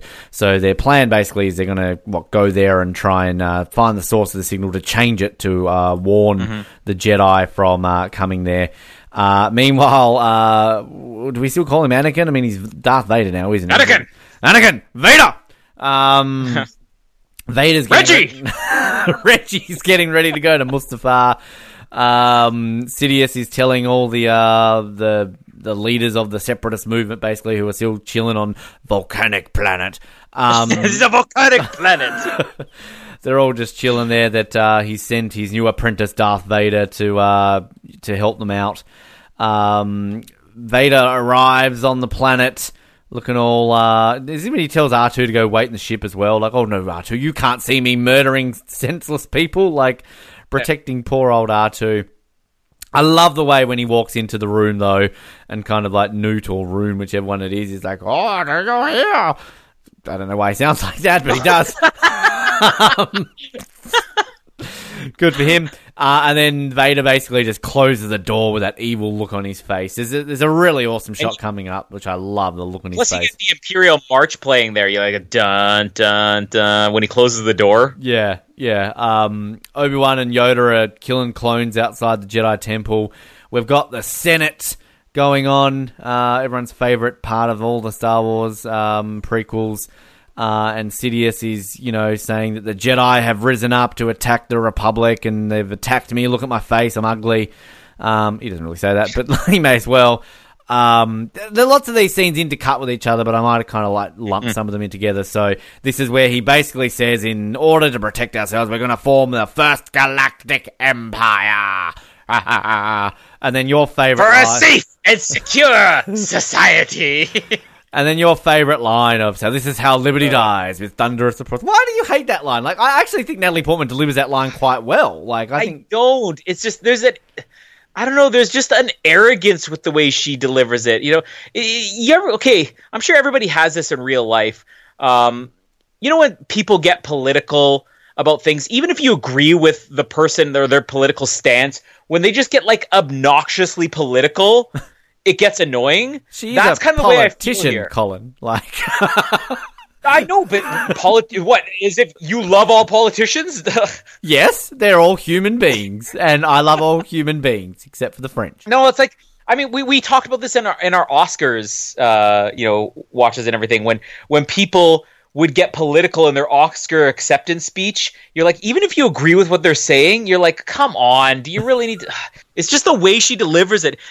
I think part of it is, obviously Natalie Portman is one of those people who, especially when she's not so much anymore, but when she was younger, she was almost obnoxious in her political opinions. And even if you didn't, or even if you did agree with her stance on things, she tended to just go too far. I mean, she's put her foot in her mouth more than anybody in Hollywood, really, not just on politics, but on anything else. And the way she delivered that, it fed into a lot of the. Do you remember people trying to draw parallels to this in the Bush administration? Yeah. Yep. Which George Lucas himself was like, this story was, created during the 70s. I mean, that was, Nixon's era, and not to mention it's based on old Roman stuff. And if you're going to draw parallels to anything, who was the only president of the United States that, held on to his power for additional terms during a war? It was FDR. So are you going to say, well, George Lucas is doing this about FDR? I mean, it would make more sense than Bush. But Natalie Portman delivering that line, the way she doesn't have that much emotion in anything else in this movie. So there was her being like, I'm going to take a stab at George Bush because that's what this movie's about. And it's just, it's too much. The good old days when Bush was the only problem in the world. Like, innocent times of the world. That Bush was a problem. Everybody's lovable uncle. Really is. Anyway, I'm not going to say that I like George Bush. I don't know anything about his politics, but I was a kid and David Letterman did a funny segment on him every night, so he seemed funny. Anyway, so basically, they're going to go off and kill all the Jedi as well. We should mention that bit too. One thing I will add to this in New Hope as well, like everyone complains about the Senate and everything, like, do people forget that there is like a whole reference to the Senate being completely shut down in A New Hope? Like well, let's also add, in A New Hope, that whole boardroom scene was a Senate scene, and it is probably still the longest dialogue scene in the history of the Star Wars saga. And all it is old men around a table talking about politics. Yeah, exactly. But it's fine because it's A New Hope. Yeah.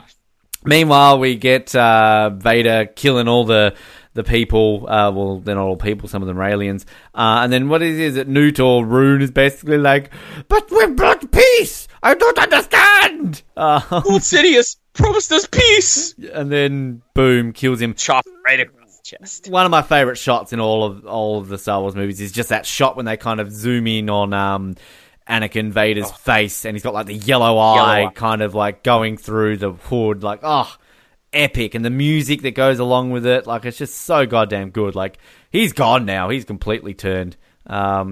He's a Maple Leaf supporter now. He's evil. Well, Hayden Christensen would be. this is how Maple Leaf supporters become a thing. It's like, him killing all the other teams. Go away, Red Wings. Go away. No one goes for the Sabres. Go away. This is how Stanley Cup dreams die, with thunderous applause. All these Leafs fans, let's go Leafs. So, meanwhile, at Jedi Temple, they're doing their investigating. They find dead younglings. Not by laser blast, a lightsaber wound this is. Is he not just the maid from the butler from Spider-Man? I know a glider wound when I see. I know a lightsaber wound when I see one. Clean this youngling's wound I did the night he died. How does Obi-Wan not know the difference as well? Like, come on, like, it's sort of kind of obvious. Oh yeah, he's killed way more people than Yoda has. Obi-Wan puts the message in, and then I will say, like, there's a bit of hammy acting here from Ewan McGregor when it's like, I must know. And he kind of goes and watches the footage. And No, it can't be. It's very soap opera. Yeah, it is. It's not the best. Why don't they just show this footage to the Senate? 30, 40, 50 years of oppression by the Galactic Empire is solved right here, Obi-Wan. Like, and Yoda's a bit dumb here too. Like, solve this we could. No, it's just like, be mindful of your feelings. You will know he's hiding in the galaxy. Show this footage. It's damning evidence. Like, just pop it on YouTube. It'll be viral in an hour. Like, what is the problem? Like, Padme's still on your side. Like, hey, Padme, just little thing. Want to show this? Like, if Donald Trump tomorrow is all like, it's a dictatorship, and there's a footage of, like, Donald Trump ordering, I don't know, Bernie Sanders to, like, kill kids, and it's on video. Like, everyone in the, like, US Congress is going to be like, no, not going to happen. Like, off to jail, Donald. I know Bernie Sanders isn't a Republican for all those people who are going to message us in. Like, I'm not dumb. Well, but that's the thing. Palpatine was not a separatist, but he was. True. He was not a Sith, but he was. He converted. Are you trying to say... You're trying to say that Bernie Sanders was really a Republican? Darth Is that Bernie. the real message of this movie? Darth Bernie. Rise, Darth Bernie. There's a town in Tasmania called Bernie. Henceforth, you should be known as Darth Bernie. Well, it could always be called Colonel Sanders. So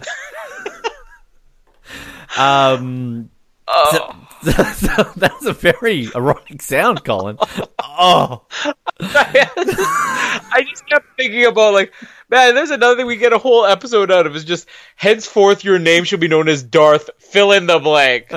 Henceforth your name should be known as Darth Noah. Darth Noah. How would that turn out? Oh, I'm from Snug. I'm gonna kill all the plants. Henceforth, your name shall be known as Darth Rossi. Darth Oslitz, the origin story. You shall be known as Darth Cable. Oh, fellas! Let's give a shout out here. Henceforth, your name shall be known as Darth Chris Dixon. We know you're listening, Chris. Somebody wanted Star Wars. Chris, you'll appreciate that. You can have your Darth Chris Dixon. That's what we all want. Henceforth, you shall be known as Darth Nook Chester. Bear. We'll use this to lure back some of our, long gone listeners. Like, Catherine, you were the biggest Star Wars fan and the biggest Survivor Oz fan. We don't hear from you anymore. We're doing Star Wars on an Oz show. I think she's doing her own podcast now, isn't she? I'm sure she's, coming up with Darth names for all of her listeners right now. But we will give you a henceforth your name shall be known as if you prove to us you still listen to our show. If we ever do a spin-off of the spin-off that is the Oz Network, we will call the podcast Darth Podcast. There we go. Henceforth, you shall be known as Darth Riley. Oh, Jared! Darth Jared. Flog. Darth Other Jared. Insert Jared Lubick quote here. I unblocked Ben for spoiling the amazing. You shall be known as Darth Billy Garcia. Hashtag bring back Billy.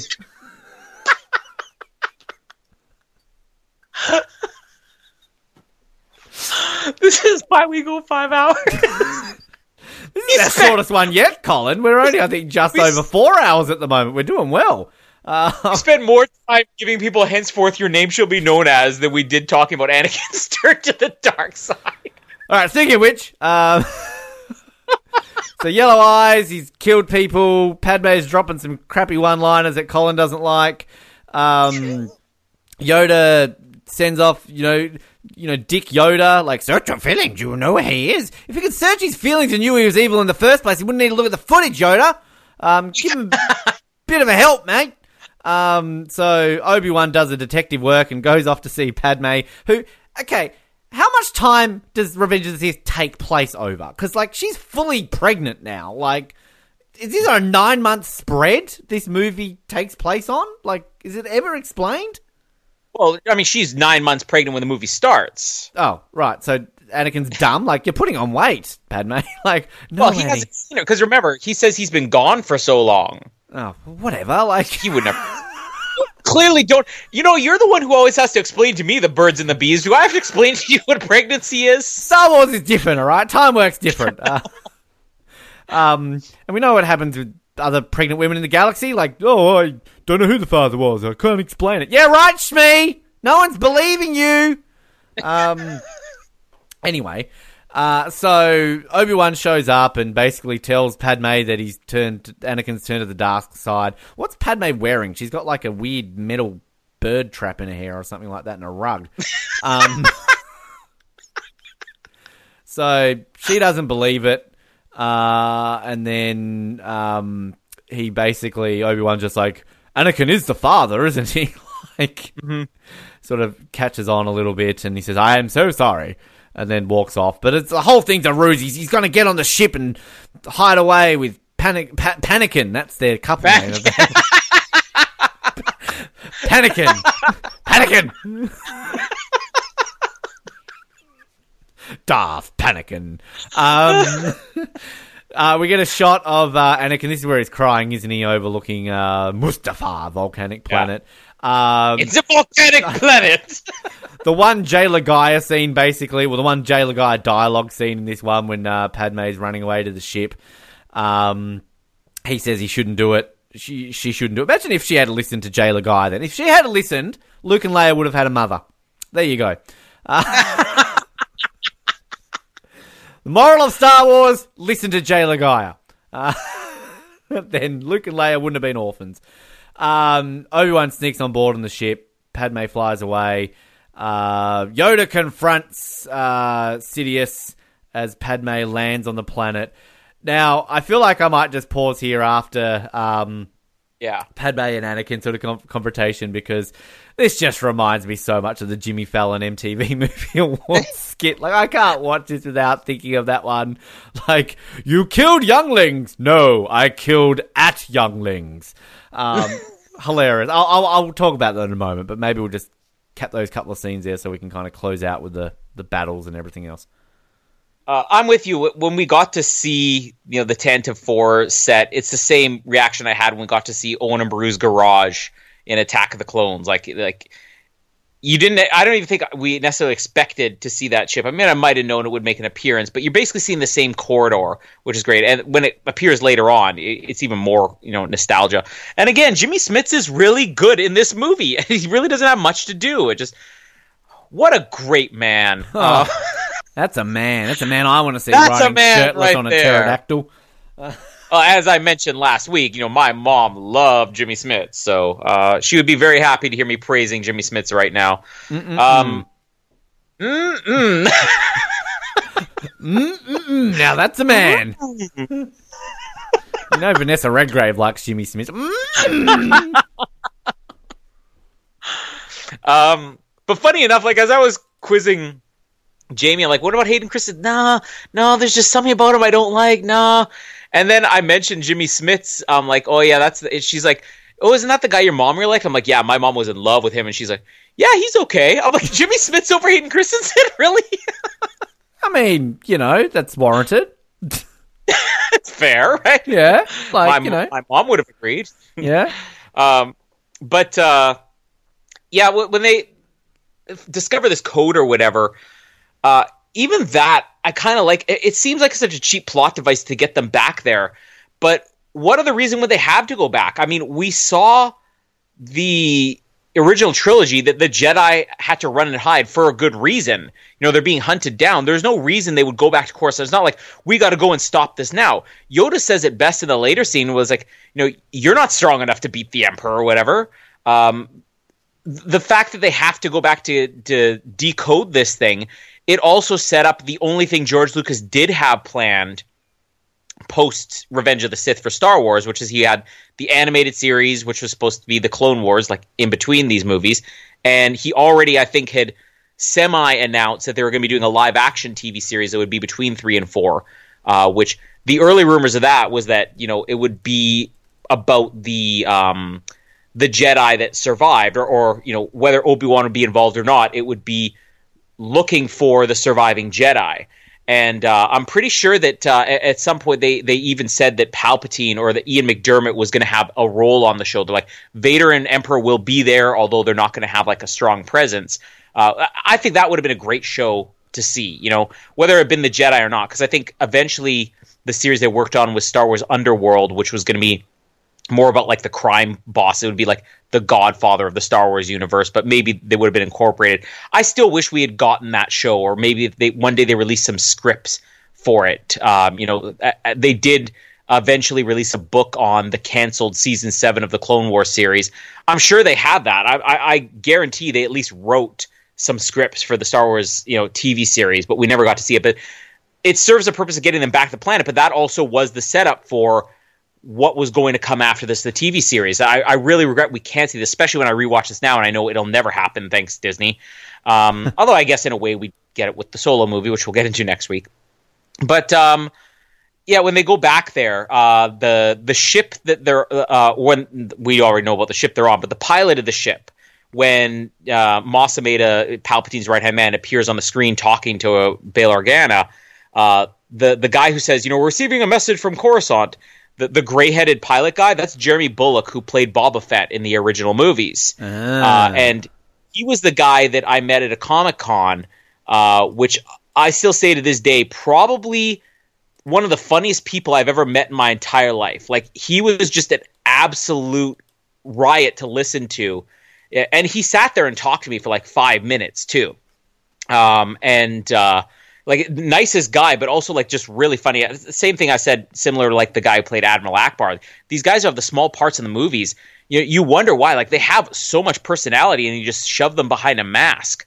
But he was one of those actors like Peter Mayhew. It was like, we're going to give you a place in this movie because you're very important to Star Wars. But Boba Fett's dead, so you're going to get to be this pilot.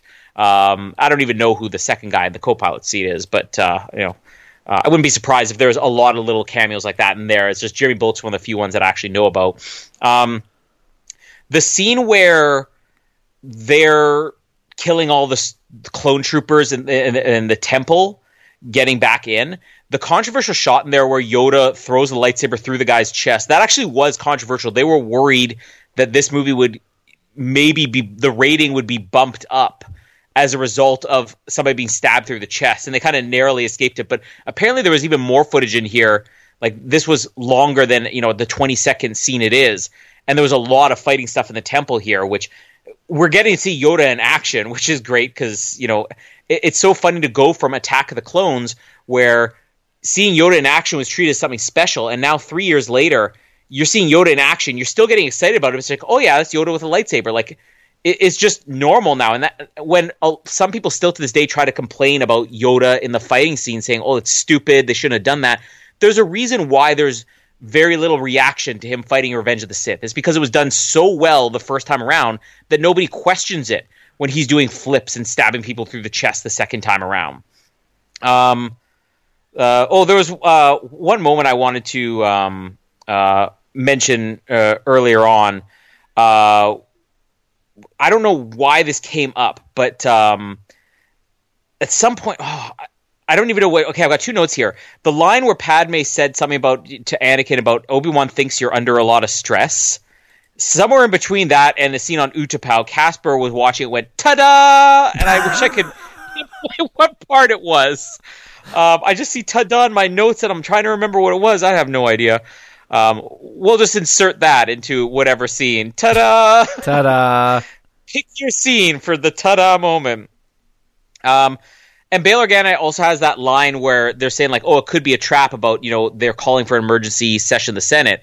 And I think Obi-Wan says, like, no, there's no way that, the Chancellor would be able to, keep the galaxy intact without the Senate.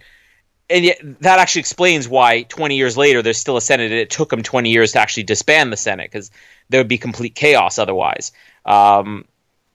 When you mentioned the shot where Anakin arrives on Mustafar, obviously you haven't noticed this. It's one of the few goofs in a movie where we previously mentioned Attack of the Clones. George Lucas would go to the extents where he could take one shot of one actor from one scene and insert the actor in a different take and combine two takes together in one scene.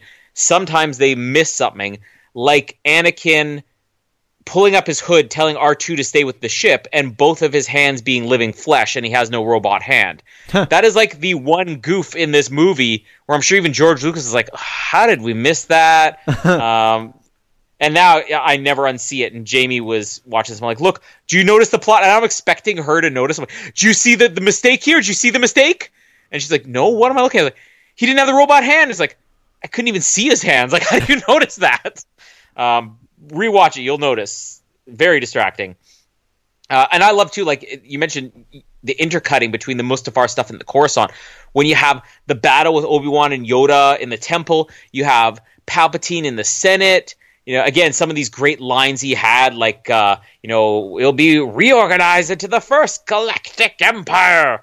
And then you have intercut with that Anakin slaughtering everybody on Mustafar. We got the little mouse droid, too, if you notice that, when Anakin's walking into the room, the mouse droid. Yep. And then just Newt Gunray, you have this character who, in the first one, was kind of like the main villain, at least the villain with the most screen time. In the second one, you see he's just sort of vindictive, like he just wants Padme dead. I love that he dies on almost a sad note. It was Sidious who made us do it, And then Anakin, he actually gets the most vicious death in the movie. He gets his whole chest cut open, which is quite graphic. And I just love that this character goes out this weak little, groveling creature, but he actually kind of feels sorry for him. Did we mention anything else? Oh, yeah. So the recording. This is the most important part of the movie here. The security footage. I feel like this was more forgivable for 15, 16 years ago. Or no, I guess we're not even there. 14 years ago. My math is great, too. Because now we live in this day and age where everything is recorded everywhere. But yet when this came out, I never questioned the video cameras and, somebody is going to see this. Because, like, in 2005, what we identified as video cameras would have been, like, CCTV or something like that. It's like, well, they just wipe it or whatever. And the whole time I'm watching this, the rest of the movie, I'm thinking, you know, when Yoda and Palpatine are fighting in the Senate chamber, aren't there cameras recording that too? And I keep thinking about, like, Palpatine's office. I mean, you know, JFK and all these other presidents, Nixon, they had recording devices. I keep thinking about recordings everywhere now. And I never thought about that until now. It's just now we're living this day and age where you're like, well, why doesn't Obi-Wan pull out his cell phone and just record the conversation with Anakin and then he can prove to everybody that a Jedi is the one who caused all this? It almost ruined it for me when I had this security footage. What ruins it more, like you said, there's the hammy acting from, no, it can't be. It's not possible. It's the fact that there's a huge plot hole that maybe they suspect Palpatine is behind this uprising. They certainly don't know. There is no moment where they are told Palpatine is Sidious. In the security footage, they only see a guy in a hood, which they would identify as being Sidious at that point, not Palpatine. And then suddenly, they're referring to him as the Emperor. Something he has not even talked about the Empire outside of that Senate scene, which is happening at the same time as this. There's one loose line where he says, "Now, Lord Vader, go bring peace to the Empire." But suddenly they're calling him the Emperor. They shouldn't even know this is Palpatine at this point. And they're over and over again saying, just strong enough to destroy the Emperor. You are not. This Emperor has twisted. And they even refer to him as Darth Vader. Like, okay, maybe they understand the rules of, you know, the Sith are Darth this, Darth this. But none of the Sith Lords outside of Darth Sidious have been identified as Darth, unless Darth is something they used, 1,000 years ago, which I've never read much of, like the Knights of the Old Republic, those old things, to know if they all had the name Darth. But he's like, already referring to him as Darth Vader. It's like Yoda and Obi-Wan are caught up to the audience without ever explaining how they got caught up to the audience, because those scenes are happening at the same time. It's just something that's always bothered me, that they're calling him the Emperor and they seem to know everything's going on. But the way that they play the scene, as bad as Ewan McGregor is at the opening of the scene, when he's saying, send me to kill the Emperor. Anakin's like my brother. I can't kill him. He's so good. And the emotion you get out of, Yoda, CG Yoda, with Frank Oz's voice, somehow Frank Oz still gives the best performance in this movie, even though it's just his voice. Like, Yoda's acting is the best acting in this movie. And I don't know how they pull it off with a CG character, and I don't know why we get so much, praise around this time, obviously, for like Andy Serkis in the Lord of the Rings movies, which I get. He's brilliant in that. But that's an actor who was allowed to give a performance that was translated as a CG character. This is just a bunch of amateurs. You probably had 16 guys working on Yoda's performance, and yet somehow it comes out as the most complete performance in the movie dramatically. It's just incredible. Last thing I'd add on that. The line that Yoda gives where he says, "Destroy the Sith we must," is that not one of these lines where you still to this day just want to cheer when he says that? No, because I'm Team Sith. Oh, well, I remember that along the line, and I mean, everybody loves both. Like, that's the thing with Star Wars, is that you love the Jedi and you love the Sith, because the same reaction, that I think everybody had to that "not from a Jedi" line that Palpatine had. The same thing for like Yoda. You saw over all the commercials, the "not from a Jedi" and then "destroy the Sith we must." The whole marketing campaign was built around the "destroy the Sith we must." Actually, just going back to Palpatine earlier, I can't believe I almost forgot this. When we had the opera scene earlier on, Palpatine says, something about the dark side of the Force is a pathway to many abilities some consider to be unnatural.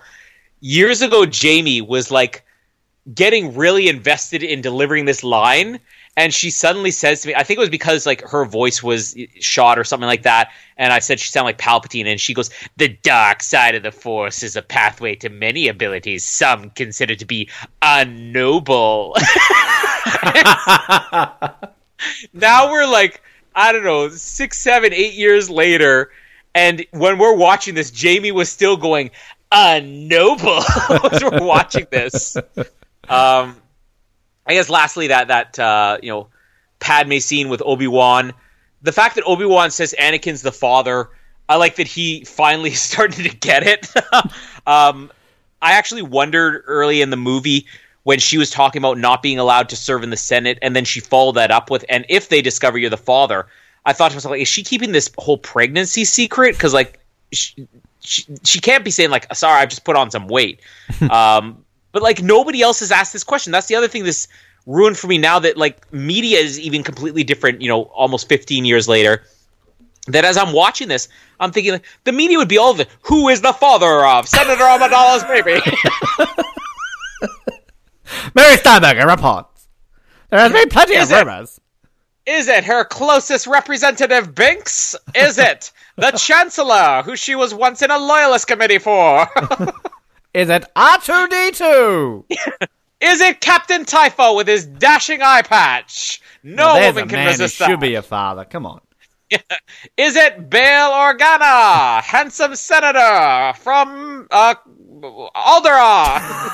Yeah, this would have been like the big story. Who's the father of the baby? Now you can imagine that Obi-Wan's like, Anakin's the father, isn't he? And she just sort of looks, and he goes, I knew it. I win the prize. I'm thankful for Anakin, everybody. Hashtag Anakin's the father. Hashtag Anakin's the father. But still, it's a pretty good scene with Padme there, other than her really bad acting. It's like, no, Anakin couldn't have done that. He never would have killed younglings. She's just as bad as Ewan McGregor was in the previous scene. Isn't it amazing that Hayden Christensen takes all the heat and we're pinpointing how every actor in this movie has those really bad moments? Why does Hayden Christensen get dumped on so much? Except for R2-D2. R2-D2 needs some more credit too. Just the acting ability in this movie is great. Under Kenny Baker. Yeah. Fantastic. Funny enough, I'm very excited to talk about Kenny Baker when we get to A New Hope, because there's this podcast that does kind of like a dramatization of, it's almost like a making of documentary, but it's dramatized, like with scripted, like, George Lucas is talking to this actor, and they did one of Star Wars, which basically paints Kenny Baker in like the worst light ever as like the biggest scumbag to ever be involved in Star Wars. It's gonna be fun to talk about that. Well, it's true, but he was the father. he was. So yeah, Darth Vader lands on the planet. Everyone needs to go to YouTube and look up, I think it was like the 2005 MTV Movie Awards or something like that, back when they used to do opening sort of parodies of movies, and there's a sort of Jimmy Fallon's inserted himself into this scene with Padme. You got barbecue sauce on my robe. You have done that yourself, Anakin. That may be the funniest. That one moment may be the funniest thing Jimmy Fallon's ever been involved in. The barbecue sauce bit. You have done that yourself. I like it when he's holding up his robot hand and he's all like, string, strang, string, strang, strong. I used to do that all the time, like at school. I used to just go to people like, string, strang, strong. And it's like, I'm your father. And it's like, oh, thank you. It's so funny. But this is a big confrontation scene between Anakin and Padme, and, Natalie Portman's delivery of, Obi-Wan said you did terrible things. He said you killed younglings. Killed younglings? You're breaking my heart. It's like, okay, I don't think it's that bad, but it's not that good. It's kind of just, it's there. Her crying's more convincing, at least. I think when you watch it with Jimmy Fallon, like, kind of separated a little bit from the scene. It's kind of isolated a little bit more. But, I do like the way sort of Anakin's here. We sort of get that, we can rule the galaxy together. Sort of, it's almost very, father and son. We can rule the galaxy as father and son. Like, he's got a bit of a fetish for this, doesn't he, old Anakin? He just wants a partner in crime. He's lonely. Does he deliver this to, like, everybody he meets? Like, when he meets Tarkin the first time, he's like, Tarkin, we can rule the galaxy as heterosexual friend and heterosexual friend. Who's the guy who comes and sees him on Mustafar in Rogue One? The Admiral, whoever that guy is. Yeah. Krennic? Yeah, Krennic, like, you and I can rule the galaxy. It's like, Darth, stop saying this, alright? I just want to find someone to rule the galaxy with me. Why won't anybody play with me? Lonely, I'm so lonely. And then we discovered that Obi-Wan was on the ship. And I really love the way sort of Hayden Christensen delivers some of these lines when he's all like, liar! And he's like, you're with him! Like, just the way he gets so angry. Like, it's really, really good. Ends up poor old choke-holding Padme. Again, you see this in the eyes of 2019, don't we? Like, oh, domestic violence, man hurting a woman, choking a woman. Let her go, Anakin! Let her go. I love how that's totally something that we have to do with Casper too. That's a parent thing. I'm sure George Lucas had done it many times in his life where you tell them to do something and they don't listen, so you slow it down. It's like, Casper, put down the knife. Put down the knife. I love how your go-to is put down the knife. Jesus, your kid's scary. Oh, it's happened. I'm sure it's happened to every parent. Don't stab your brother. All right, put down the knife. I'm stabbing.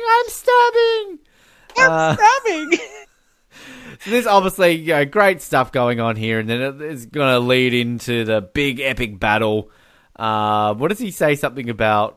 Like, he says something that is like, only Sith still in absolute. Absolutes, yeah. And again, that just reminds me of Jimmy Fallon. A Sith. He says it like 10 times in the lisp. A Sith. Is it Battle of the Heroes? Is that the name of the track? Yeah. Oh so good. I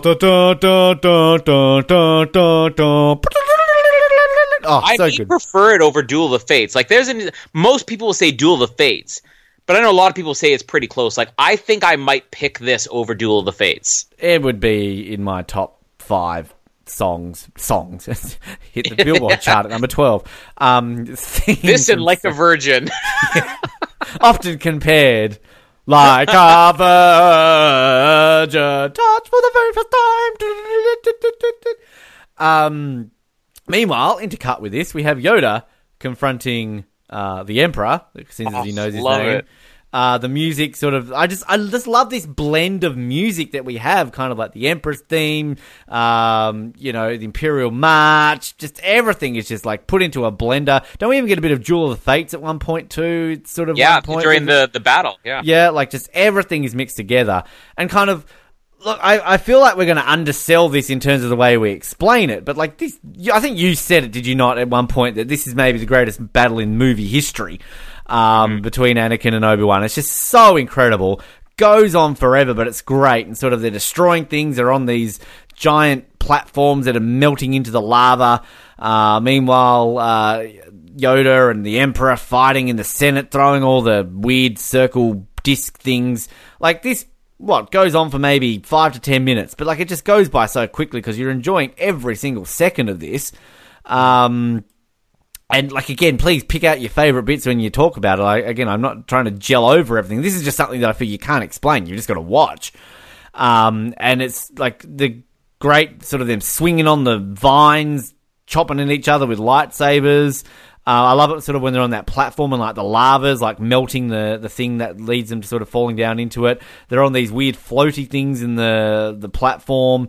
Yoda, meanwhile, falls and runs away. Why does Yoda run away? All Jedi run away. Bloody wimp, That's Yoda. the one defense I'm going to give. Well, not the only defense, but the biggest defense when people complained about Luke's portrayal in The Last Jedi. Because more than anything, I actually don't mind what they do with Luke in the last. Some of it I mind, but I don't mind the way Luke was portrayed in The Last Jedi, because I actually read something recently. It was like a meme where they're basically saying like, Luke runs away, because the Sith destroyed something of his. And it's like, that's not what Jedi do. And then they show Yoda and Obi-Wan in hiding. It's like, that's exactly what Jedi do. Yeah. Well, it is. Because, like, straight away, Yoda's like, into exile I must go. Yeah. So, and like, again, perfect timing of him dropping down into Organa's little ship. Is that a bit of a nod to The Empire Strikes Back, like falling down into the Millennium Falcon at the end? Like, yeah, great little moment there.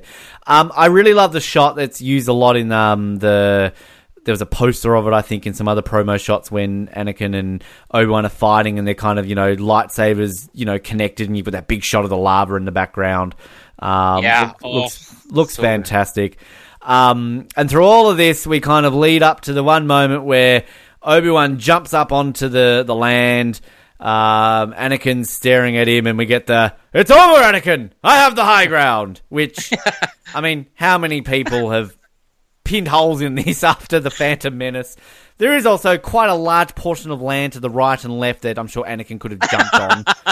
Just saying, I think that's more of the plot hole here than the whole high ground situation. Thrown the lightsaber like a boomerang, and it just came back around and chopped his head off. There was that game, the Force Unleashed. You could do that. You could throw the boomerang, like the lightsaber, like a boomerang, and also like use the Force, Anakin. Just get some lava and throw it at Obi-Wan.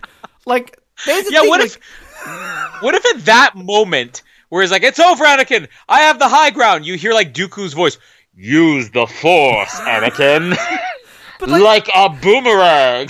Lava's not like a laser shot where you can deflect it. Like, if he just gets a massive, like, pile of lava and throws it on Obi-Wan, he's dead.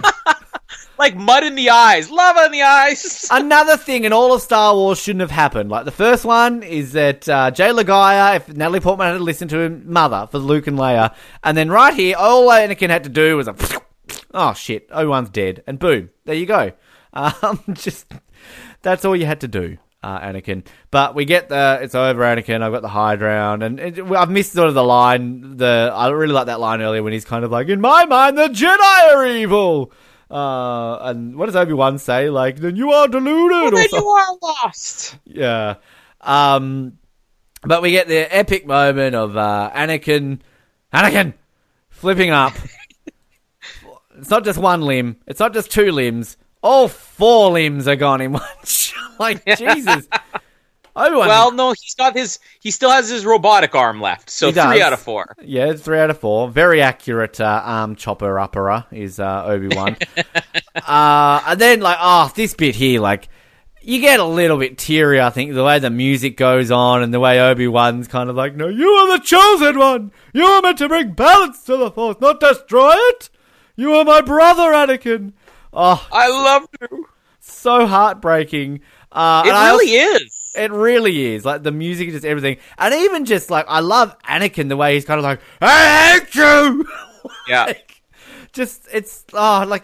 we joke about, "I hate you," like in the early one, but I just love his delivery here. Like, I mean, you're laughing your ass off because he's burning to death.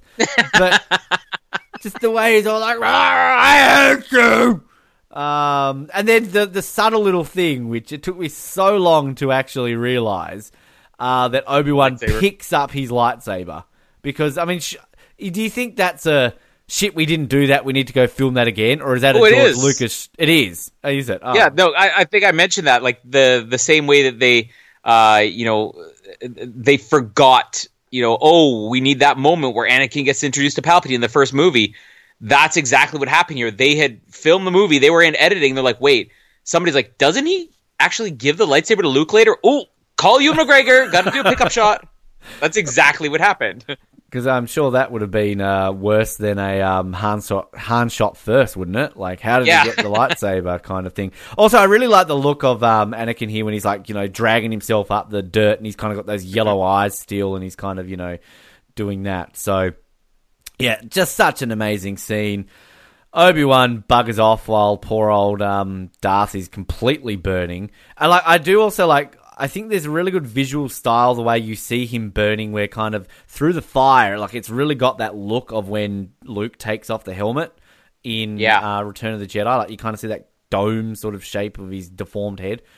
Well, and that's something they had to change too, because if you remember, even the special edition cut, from 97 of Return of the Jedi, he still had eyebrows. Like, he had no hair, but he had eyebrows. And when they re-released it on Blu-ray, or maybe it was in one of the DVD releases around the time of this, they digitally removed the eyebrows from Return of the Jedi just so it would make sense. Because how dumb would that be if it's like, oh, he's burned alive, but the eyebrows grew back? Which people complain about too, always. Obi-Wan goes back to the ship. C-3PO does his barefoot and pregnant roll of, oh, Master Obi-Wan, Padme's dying. Poor old Padme's just complaining, and she's... I love Padme. It's like, poor Padme. There she is, just complaining. Oh, Anakin left me. I'm giving birth to twins, and I'm dying. Oh, Padme, you're so hard done by. It's always about you, Padme, isn't it? Like, Obi-Wan just had a hard time, and it's all about you. So Obi-Wan, they fly up. I do like that shot, kind of Obi-Wan sitting in the pilot seat with C-3PO put his like hand on his head. Yeah. We have a shot of like the Emperor. Oh no, we had that before, didn't he? About like, Anakin's in trouble, so flies and the Emperor picks up dear old Darth Vader who's dying. We go. Is this a moon or something like this where they go and take Padme to give birth? Like, where are Luke and Leia born? I think it's supposed to be. Well, it's called Polis Massa. I think it's supposed to be like some type of spaceport on an asteroid or something like that. Okay, so I'm sure that's a trivia question, isn't it, in some of these Star Wars Trivial Pursuits, like where's Luke and Leia born? It's also into cut. We're back in Coruscant. It's raining on Coruscant.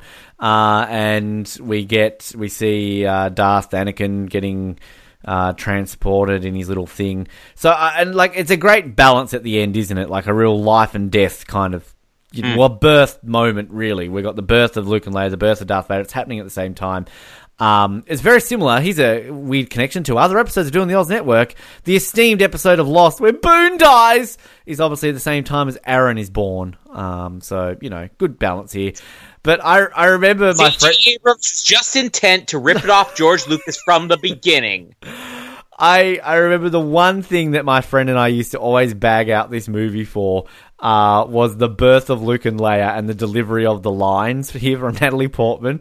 So she's there, she's given birth. We've got Dr. Robot here basically saying, like, we can't explain it. She's just lost the will to live.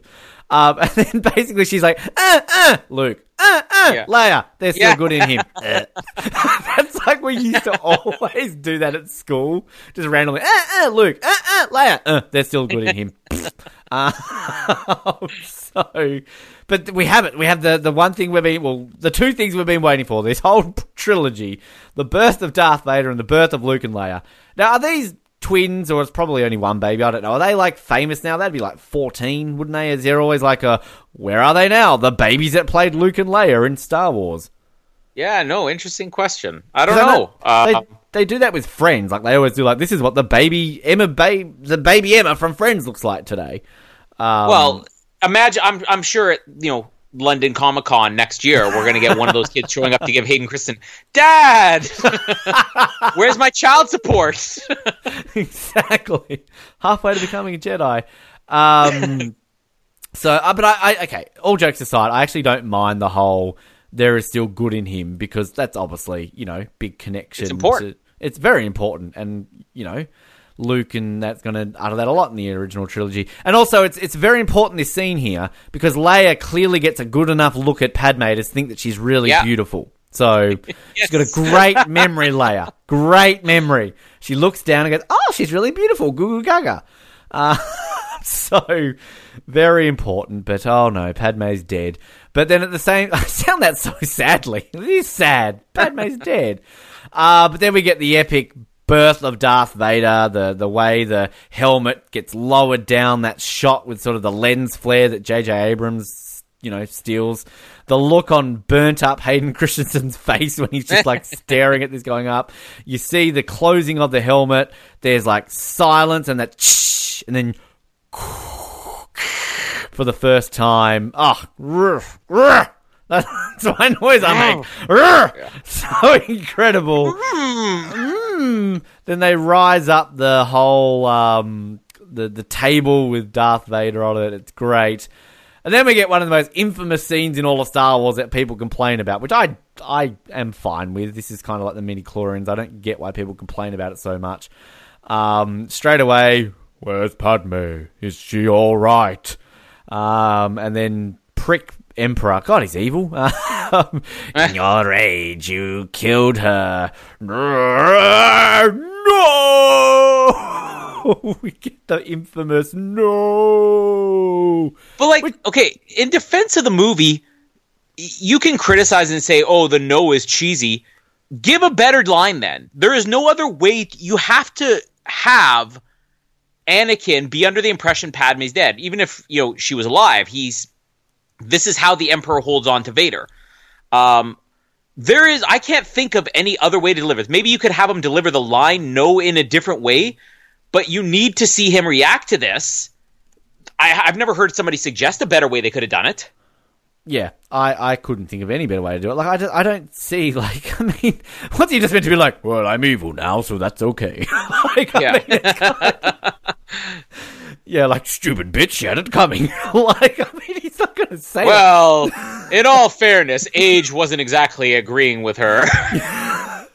And now that my penis has been burnt off, yeah, no, I think it's, you're right. Like, there's no other way you could do this. I mean, basically, a large portion of why he's become Darth Vader is basically because he, wanted to save Padme and then he's killed her. And I just want to see, like, that TV series, like, the direct aftermath of him being Darth Vader, like, waking up in the middle of the night crying, no, Padme's dead.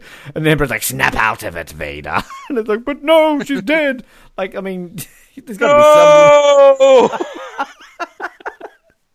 Got to be some remorse there. Then we have the important conversation back on our ship of rebels, whatever it is, about what's going to happen to the babies. We need to separate them. And then straight away I'm going to, I want a kid, I'll have it. My wife and I have always wanted to have a baby. Like, I mean, you knew it was going to happen. Clearly we knew that. But at the same time, it's kind of like, I better call my wife first and find out. Yeah, exactly. Okay, so the downside is she's the offspring of the Antichrist. Like, I feel like there's a conversation that needs to be had. And then Obi-Wan, like, a lot of people also sort of complain about this because it comes down to the fact that they've got to hide them and separate them so Vader doesn't find them. But of course, Obi-Wan's basically like, I'm going to take him to Tatooine and I will watch over him and I'll give him back to his aunt and uncle. Which, again, it's like, well, you're not really hiding them that well. But at the same time, Darth Vader thinks they're dead.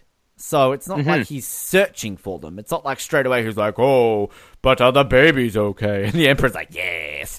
Like, it's kind of, there's a bit of that either side of it. But, and then is this where we get this whole Qui Gon moment? Yeah. Which I remember seeing this in the movie thinking like, holy shit, we're about to see Qui Gon! Nothing. Because Yoda's basically like, training I have for you while you're on Tatooine. An old apprentice, your master will be there. And he's like, Qui-Gon? Now, yeah. I think you mentioned... Qui-Gon? No, the other one, you prick. I think you mentioned about how there was meant to be a deleted scene here or that, but is my understanding that this is basically to explain to him how he can become powerful as a Force ghost? Like, is that what it's meant to be? Yeah, which I remember when we did the Phantom Menace episode, I mentioned that there were so many people who were so angry that Qui-Gon didn't disappear. Like, George Lucas doesn't even know his own series, but that was always part of the story. So in A New Hope, when he's telling Vader, if you strike me down, I'll become more powerful than you can possibly imagine. Even in that movie, before there was any other Star Wars movie, Vader clearly had no idea what happened to Obi-Wan because he goes up and he starts stepping on the road. Like, what? What?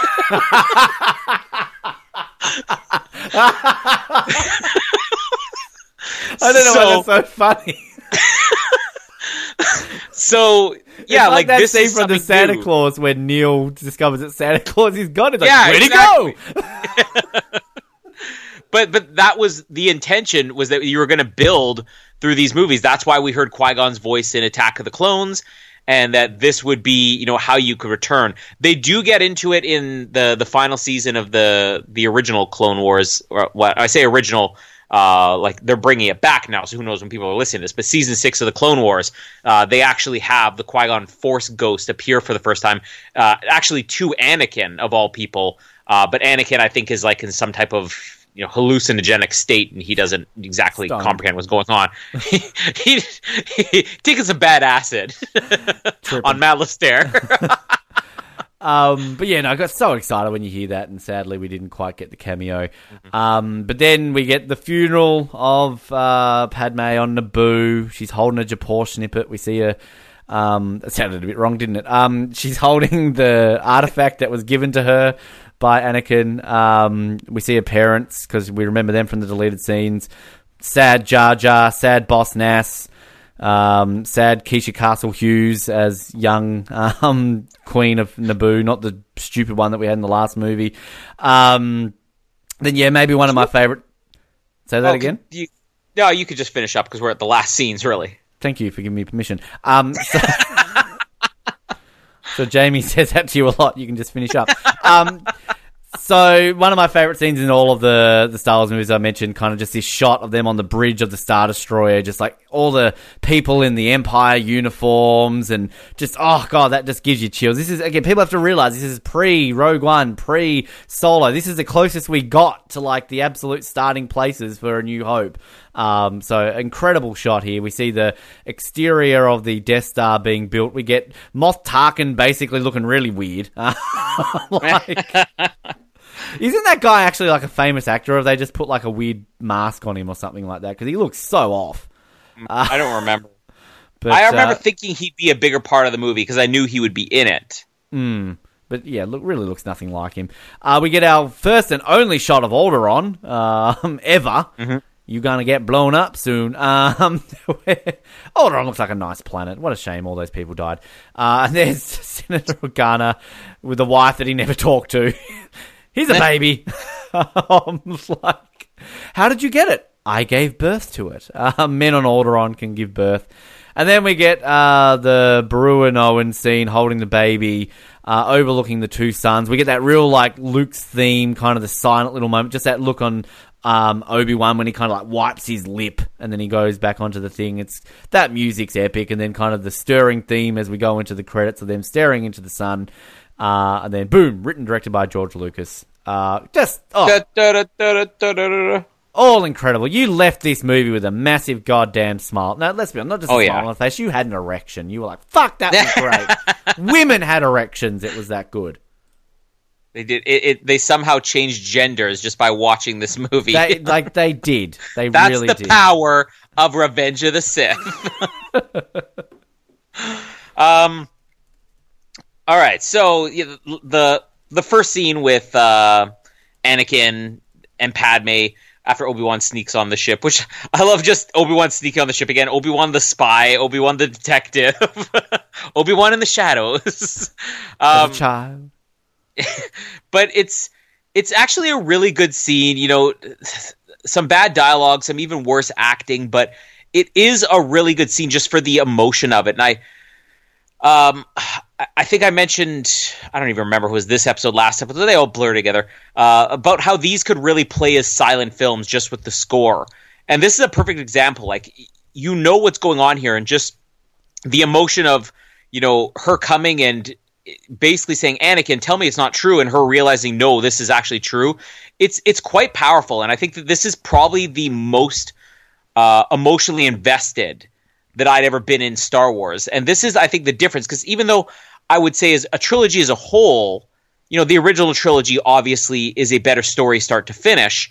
The new movies, you know, there's some good stuff in there, but there is no emotional investment. I don't even necessarily know if there was that much emotional investment in the original trilogy. With this, there is, and yet they really, if you think about it, did it all in just this one movie. That's not like most people would intend it to knock against Phantom Menace and Attack of the Clones.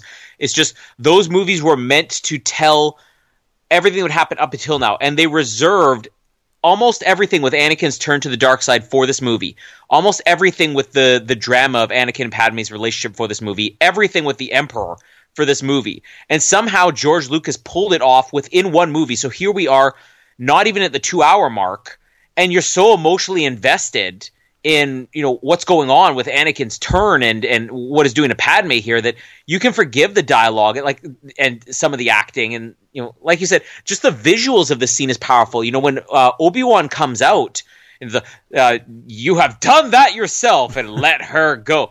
I just remember that scene where Obi-Wan's standing at the top of the ramp with his hands on his hips. Like, it's such a cheesy pose, but it was one of those moments where you felt like you wanted to cheer, like, yes, we're about to get it, and it's just Obi-Wan to the rescue. It makes Obi-Wan such a more heroic character, just coming in this way. And the way that they are circling around each other, like, yeah, there is some bad lines there when they're talking, like, Anakin, Chancellor Palpatine is evil! From my point of view, the Jedi...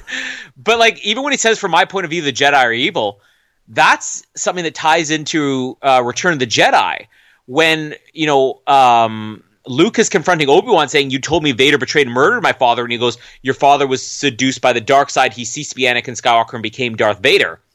That moment where Obi-Wan says only a Sith deal in absolutes, that was his moment of realizing he ceased to be Anakin Skywalker. He became Darth Vader. And then he says, what I told you is true from a certain point of view. Anakin tells him that here, from my point of view, the Jedi are evil or whatever. Or that line comes up later on. But still, all these scenes are about Anakin. It's his point of view that's been twisted. And yet you can't 100% fault Anakin, because we have seen the Jedi do some bad things in this movie. So there's a much more complex storytelling going on here than just, oh, the Emperor duped Anakin, or, oh, Anakin just wanted this power. And we've seen such a slow progression with this turn where it starts with, what have I done? And then I'll do anything you ask, just please save Padme. And now it's to the point where he's starting to buy into it. But 1 or 2 days have passed of his mind being twisted by this. The way that they're circling around each other, you get the tension of the scene. It doesn't matter if the dialogue is bad or the performances are bad. Just the visual of the flames going off in the background and the way that they're looking at each other, like the non-verbal acting, which all comes down to chemistry, that Ewan McGregor and Hayden Christensen have. It's their chemistry that works, and the way that they're looking at each other is what makes this such a powerful scene. Because I remember every single time I saw this movie, I would watch this. This would be one of those scenes that would give me goosebumps. And yet, if you were to just dry read the dialogue, you'd be like, well, that's crap, But there's so much strength in their performance without even being able to talk here. The other interesting thing when he chokes Padme is that you realize this is almost like a self-fulfilling prophecy. Like, his premonitions about Padme dying was actually, if they were to have gotten into more of the subplot of the premonitions with the Sifo-Dyas things and stuff like that, you'd realize that the bigger part of this is that Anakin's premonition was actually about him turning to the dark side. It had nothing to do with Padme. Because if he hadn't turned to the dark side, Padme wouldn't have died. So then you start to think, okay, so the first time his premonitions were just about his mother dying, but was that also Anakin having premonitions of what would lead him to the dark side? Because that's what the only thing that connects these two premonitions is it's the 2 times that he turned to the dark side. When he killed the Tusken Raiders, it was because his mother died. Was he sensing his turn to the dark side, or was he sensing somebody dying? That's why I actually really get behind the whole premonitions, and as it's kind of joked, Anakin turns to the dark side because he has a bad dream. It's like there's a lot more than just that. The way that when Obi-Wan says only a Sith deals in absolutes, I'll what's that line? I'll do what I must. You will try. When Obi-Wan raises his lightsaber and says, "I'll do what I must," you see the only glimpse of the sun rising behind him, which is, again, like, who even cares about reading into it? It's just such a brilliant shot. And the choreography for these scenes, it's like, I can't even form words. It is the most incredible stunt choreography I have ever seen. And it runs for so long. Like this, we're looking at maybe 2 minutes here, 2 minutes there. But if you add this all up together, it is a long fight scene. And I think Hayden Christensen and Ewan McGregor had to train for 6 months just for this. And really think about the action they have in this movie. Obi-Wan's got a little fist fight with, General Grievous, which is, kind of cool. Anakin has the quick thing with Count Dooku at the beginning. Other than that, they just do a lot of talking in this movie. So all of their stunt training was really just for this one fight scene. It was 6 months. That's crazy. And they're doing this at regular speed. It's not like they speed this up. There's, I think, only a couple of CGI shots in here. Maybe some of their 100-foot jumps through the air CG. The only other one where I think they said during the lightsaber combat that it was full computer generated was when they're in the middle of that control room and their lightsabers are held together for a minute right before they both start trying to force push each other, and they're actually just fighting against each other's force push, which, again, a great moment. When they are holding their lightsabers together was just because George Lucas was like, I think we need an extra moment before we get to the force push. And he said, okay, I want you guys to computer animate them just holding the lightsabers together. That's the only moment in this movie where it's not Ewan McGregor and Hayden Christensen, because Ewan McGregor may have had a couple of stunts, but I think Hayden Christensen literally performed every stunt in this movie. And the stunt choreographer, Nick Gillard, said that Hayden Christensen was the greatest actor he had ever trained as a stunt performer, like in his entire career. This is the guy who goes back to like the original Indiana Jones movies. He's been around that long. It's important to have that in these movies because you're seeing their faces, and as much criticism these movies get for all the overuse of CGI, we're getting real stunts performed by the real actors.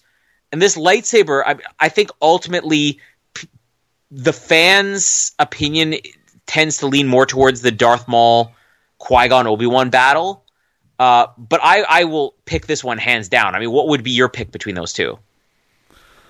Probably this, I would say. Because, like, I think it's just the level of epicness, and it's just one of these things that, you really do build up to it. You know what's going to happen. So, I'd probably say this one for sure.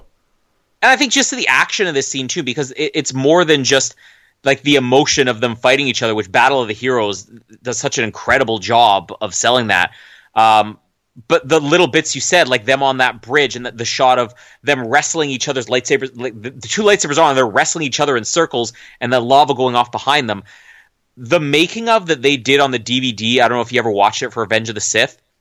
It's a 1 hour making of about 1 minute of the movie. And it's just that moment where they're fighting on that little bridge thing and then the lava starts exploding around them and they both take cover.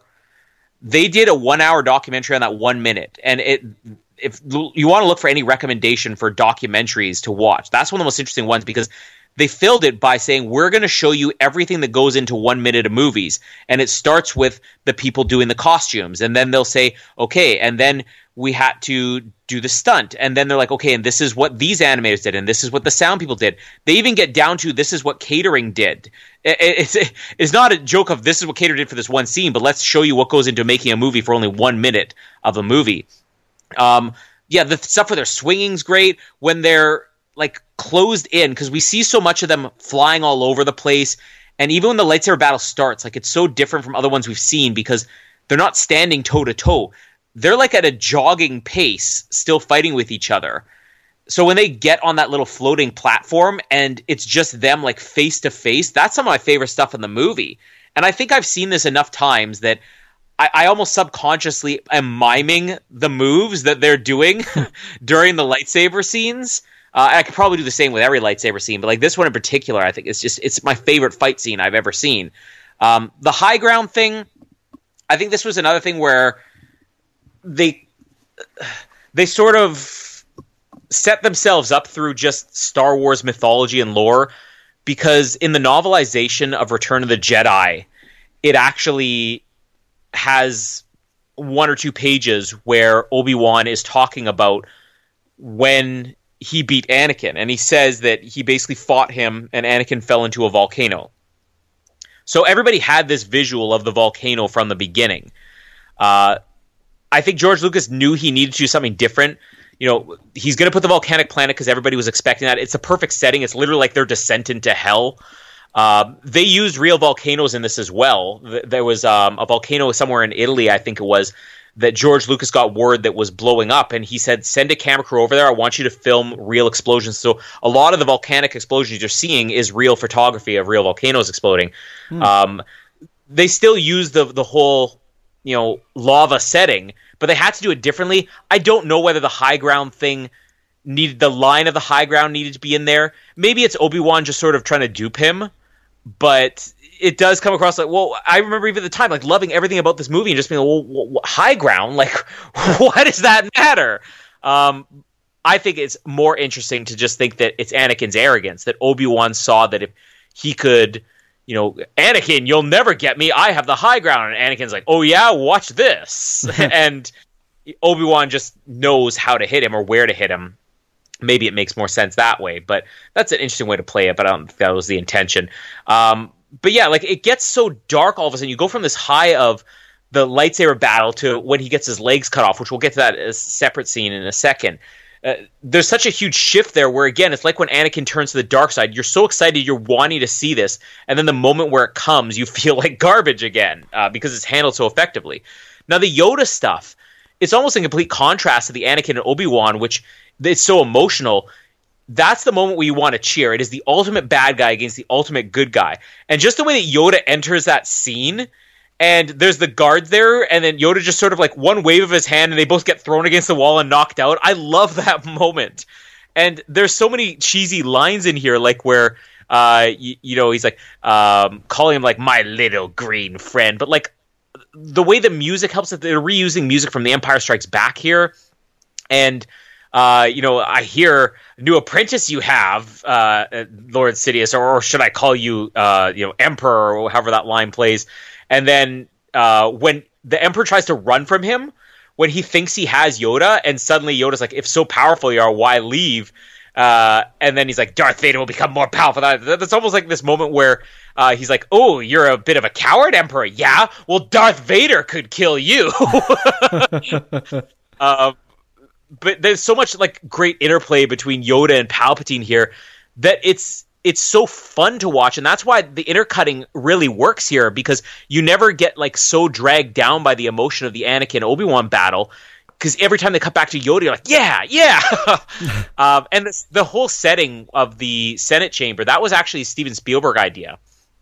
George Lucas brought him on, saying, you know what, I'm kind of looking for something different to do here, and I just want some ideas. And Steven Spielberg actually sat down and worked out the whole pre-visualization. Okay, so then we're going to have the Senate chamber, and then the Emperor is going to be on this one, and he'll start throwing the pods down at Yoda, and then, they'll have the Force lightning. The whole thing was actually worked out by Steven Spielberg originally, which is the only involvement Spielberg's ever had in Star Wars. Back to Return of the Jedi, George Lucas, I think, had offered it to him, and Spielberg basically said, no, this is your thing. I don't think I could do it justice the same way you did.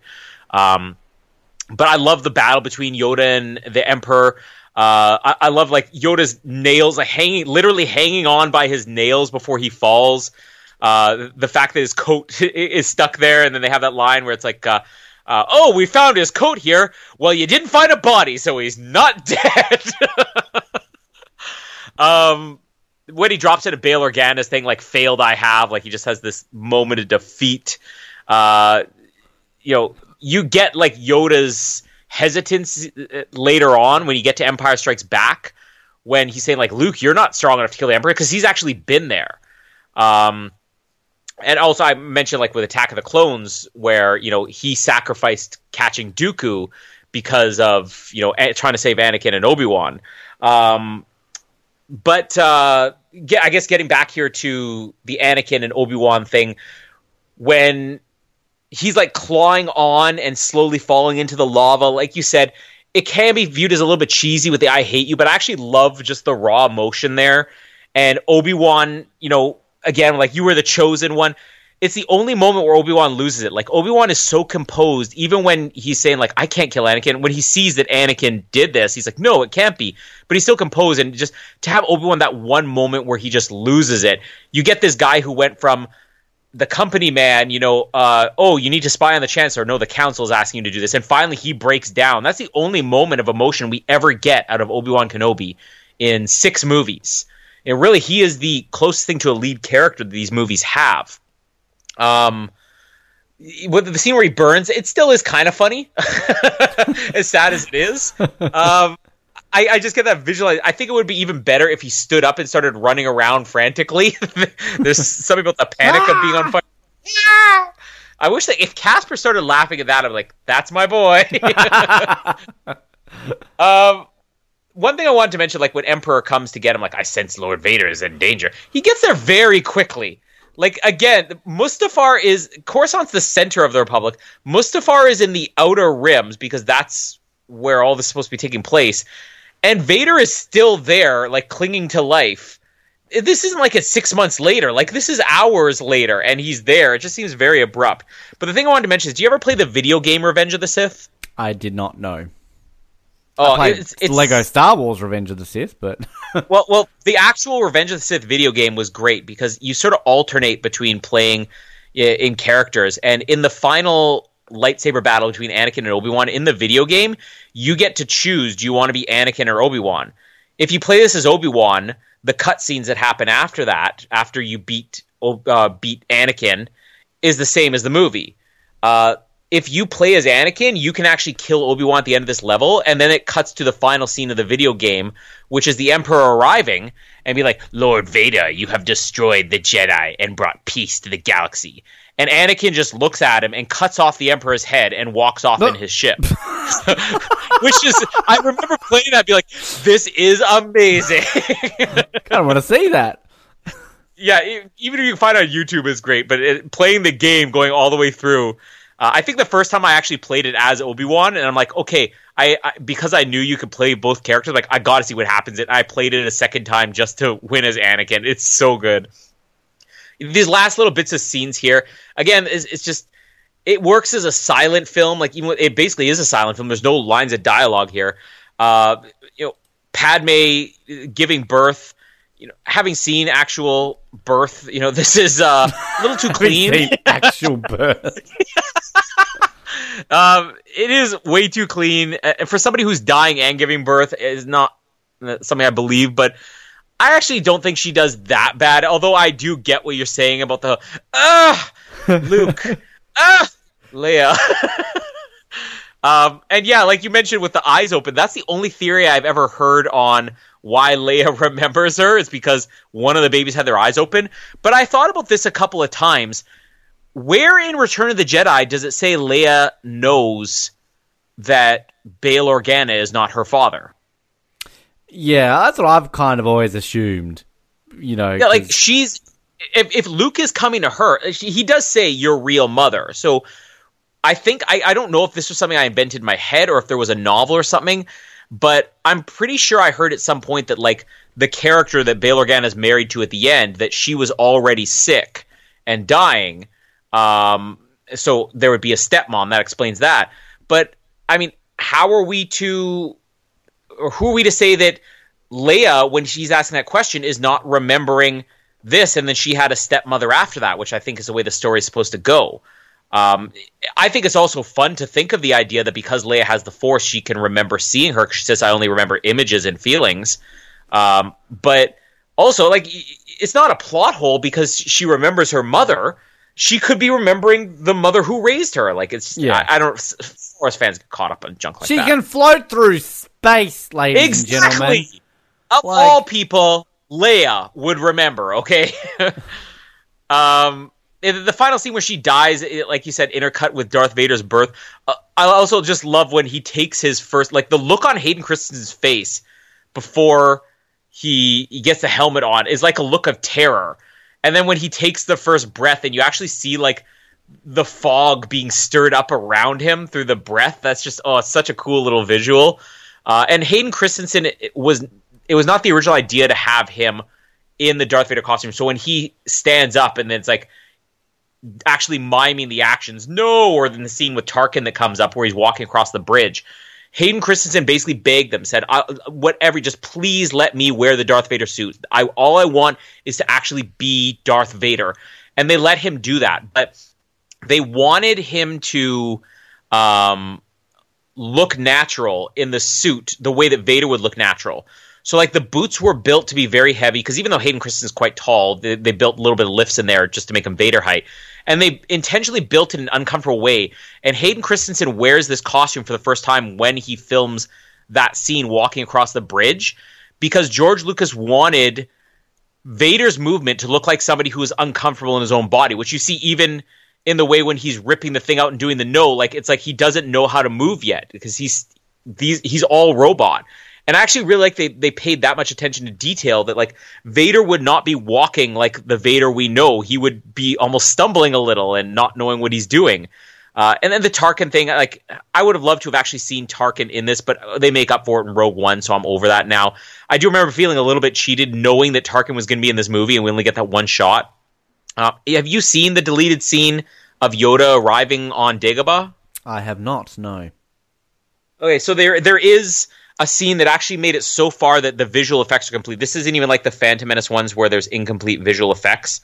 Yoda basically has his little pod ship that lands on Dagobah, and he just sort of opens the door and looks around. That was supposed to be one of the 4 endings. You were supposed to see Leia arriving on Alderaan, Padme's funeral, Yoda arriving on Dagobah, and then Luke on Tatooine. But they cut that last moment because like this story really is just about this family. One question I had for you quickly on the funeral scene, like you mentioned Keisha Castle Hughes. She was a very big deal at the time this movie came out because she had just come off of that movie Whale Rider, where I think she became the youngest actress to ever be nominated for lead actress for the Academy Award. She was like 13 or something. Yep.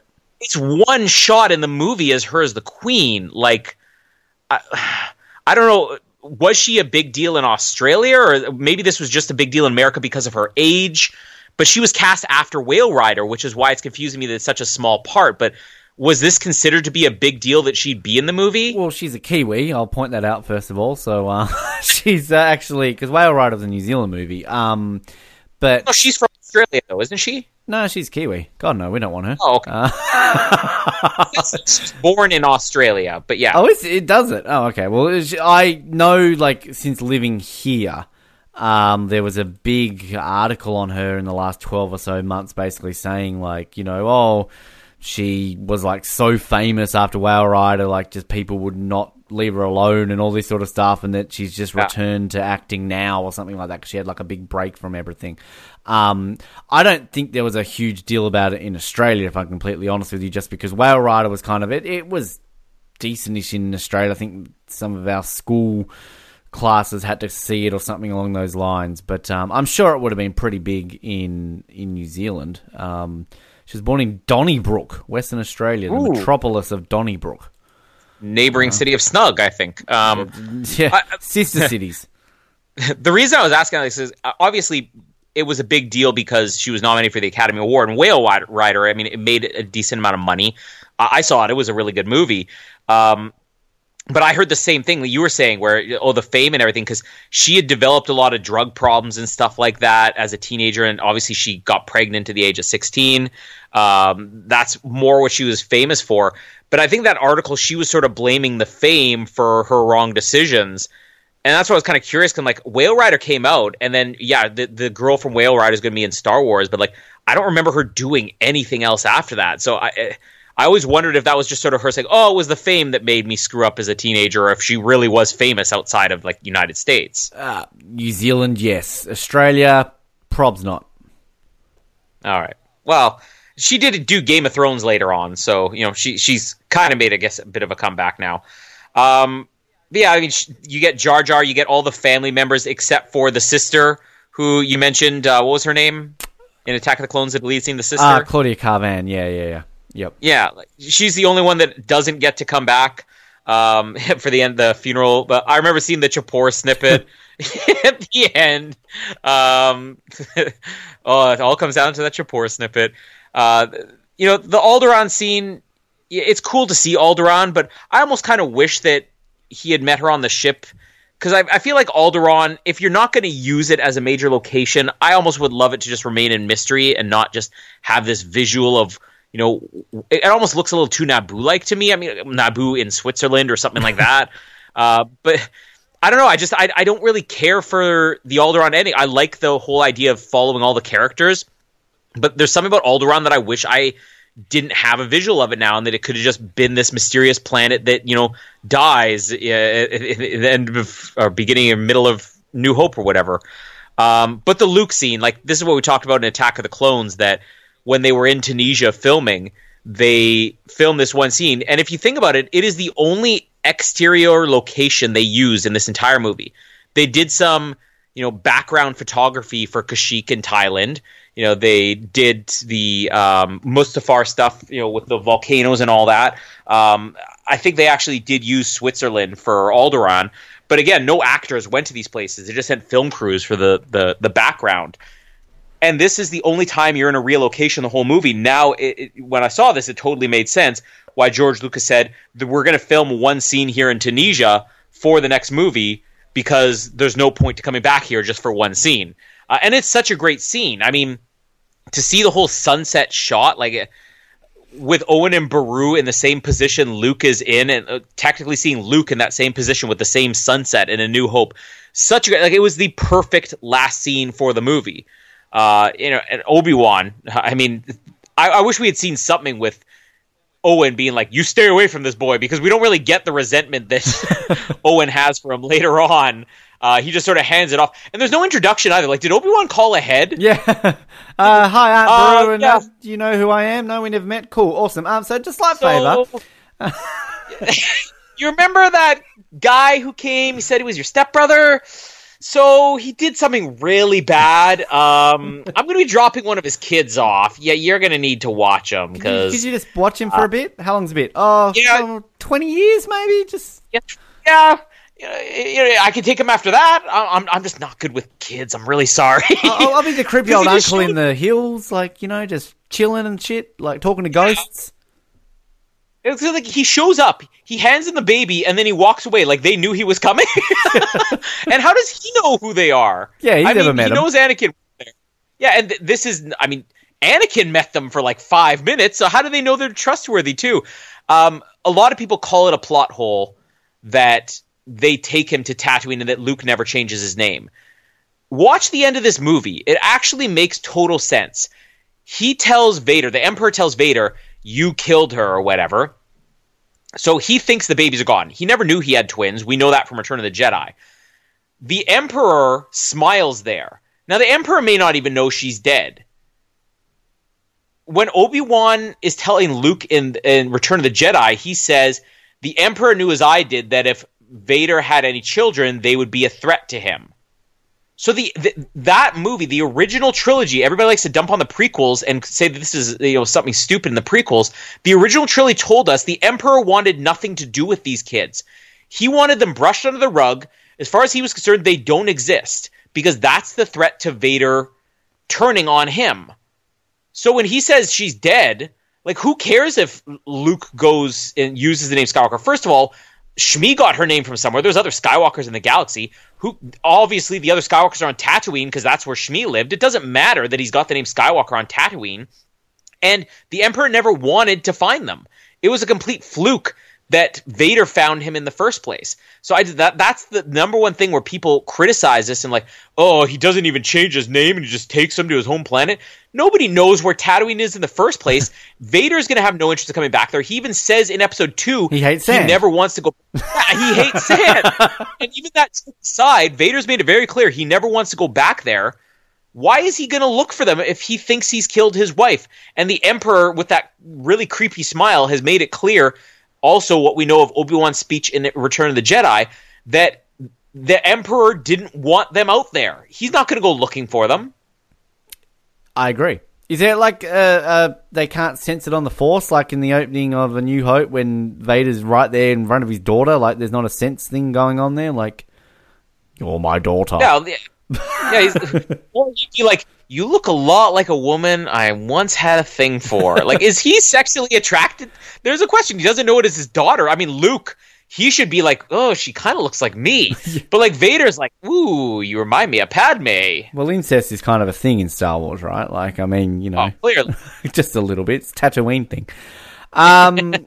So, yeah. Prequels done. Well, I mean, I guess we've got to talk about the reviews and stuff. Just a slight little thing there. So this got decent. I remember this coming out and getting quite strong reviews. Like everyone straight away was like, "Oh, this is easily the best one," and things like that. Kind of people talked up a little bit. It has an 80% on Rotten Tomatoes. 80%. What do the originals have? That's really good. I don't know what the originals have. Based on 293. Either way, that's strong for any movie. Yeah.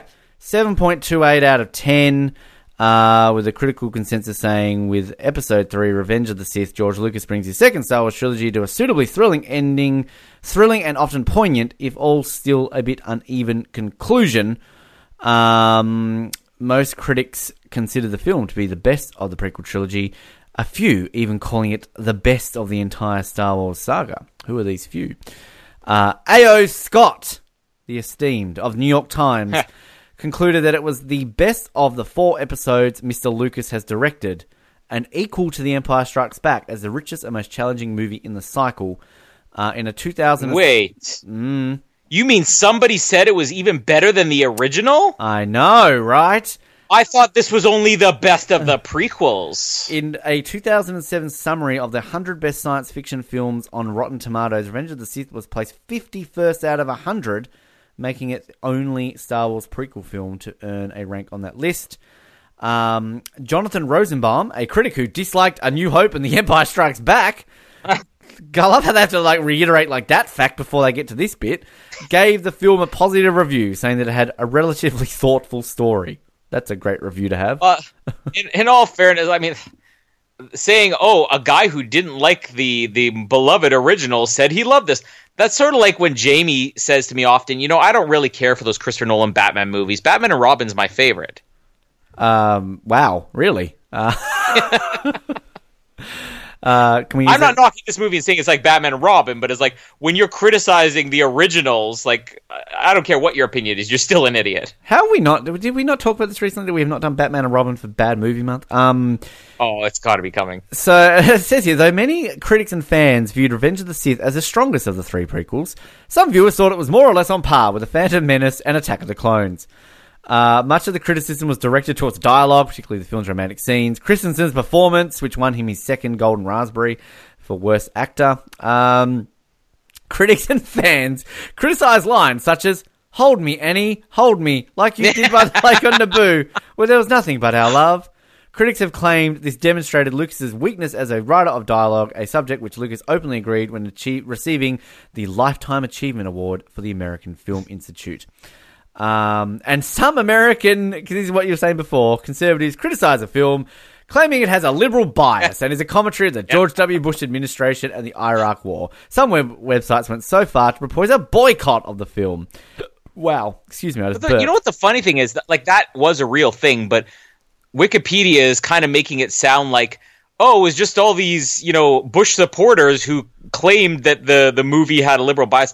It started the other way around. It was all these people in media saying, be honest with us, George. This is actually about George W. Bush and how he's doing all these terrible things, right? It's funny that they're trying to spin it that way, but it was both sides kind of saw it. That was just, the way that the country was at the time. And I guess we get the same thing out. Everybody sees, the Me Too movement in every movie that comes out, whether it's intentional or not. This was the only Star Wars film not to be nominated for an Academy Award for Best Visual Effects. It did. Seriously? Seriously. It did get nominated for Best Makeup, but it lost to the Chronicles of Narnia, The Lion, Witch and the Wardrobe. It won Favourite Motion Picture and Favourite Dramatic Motion Picture at the People's Choice Awards. It was a Hollywood Movie of the Year at the Hollywood Film Festival. Won an Empire Award, lots of things. As did every film of the original trilogy. The film won Saturn Award for Best Science Fiction Picture. It won an award for Best Science Fiction Picture movie. John Williams won Best Music. The film was also nominated for 10 Saturn Awards, including Best Director, Best Writing for Lucas, Best Actor for Christensen, Best Actor for Portman, and Best Supporting Actor for Ian McDiarmid. But, of course, we did say that Hayden Christensen won a Worst Supporting Actor for Golden Raspberry. And it is the only Star Wars prequel not to receive a Razzie nomination for Worst Picture. There you go. Yes. That's in itself right there. Box office wise, it did okay, I guess. 380 million. Did this set the record? Did this break Harry Potter's record for biggest opening weekend at the time? Yeah, it wasn't even close. I think, do you have the opening weekend there? I'm going to get it. 108 million. Was it the first to crack 108 million? 100 million, I should say. Sorry. I thought it did more than that. Wasn't it closer to 150? No, it says 108. It opened on a Thursday. So yeah, because they did the Thursday openings at this point. So it was 150 million in 3 days. Yeah, but it was like biggest opening week or whatever in history. It was there's no denying this was blows away the Phantom Menace, Attack of the Clones as far as box office. I mean, overall, I think Phantom Menace made more overall, but this was like the Avengers Endgame of 2005. It wasn't just huge box office. It was everybody in the world is seeing this movie in 1 week. Well, I mean, I guess maybe if you're factoring in the fact that it opened on Thursday, because according to this, I'm at least reading that Spider-Man technically still held the opening record. But 3 days? Yeah, it must be the 3-day thing. So, Yeah, there you go. But went on to make $380 million. It was the highest grossing movie of 2005, if I'm not mistaken. Which, what else came out that year? That was the Chronicles of Narnia, Lion Witch and the Wardrobe was second. Yeah. Harry Potter and the Goblet of Fire was third. War of the Worlds, I love that movie. I know you don't, but I love that movie. King Kong, the remake. Wedding Crashers. Well, Jesus, $209 million for Wedding Crashers. Charlie and the Chocolate Factory. Ugh, that's a terrible movie. Batman Begins at 8. Madagascar at 9. And Mr. and Mrs. Smith at 10. I remember the promotion for this movie too. There was the Monaco Grand Prix in 2005. The Red Bull Formula One team, they were like brand new at the time. They did a big Star Wars like livery and had like George Lucas and Darth Vader and all that show up on the grid and stuff like that. It was pretty cool. So yeah, I think so. Out of all the Star Wars movies, this sits fifth. The second highest of the prequels, behind Phantom Menace.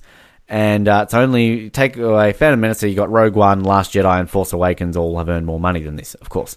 So, yes, that's dumb. Who pays more to see The Last Jedi than this movie?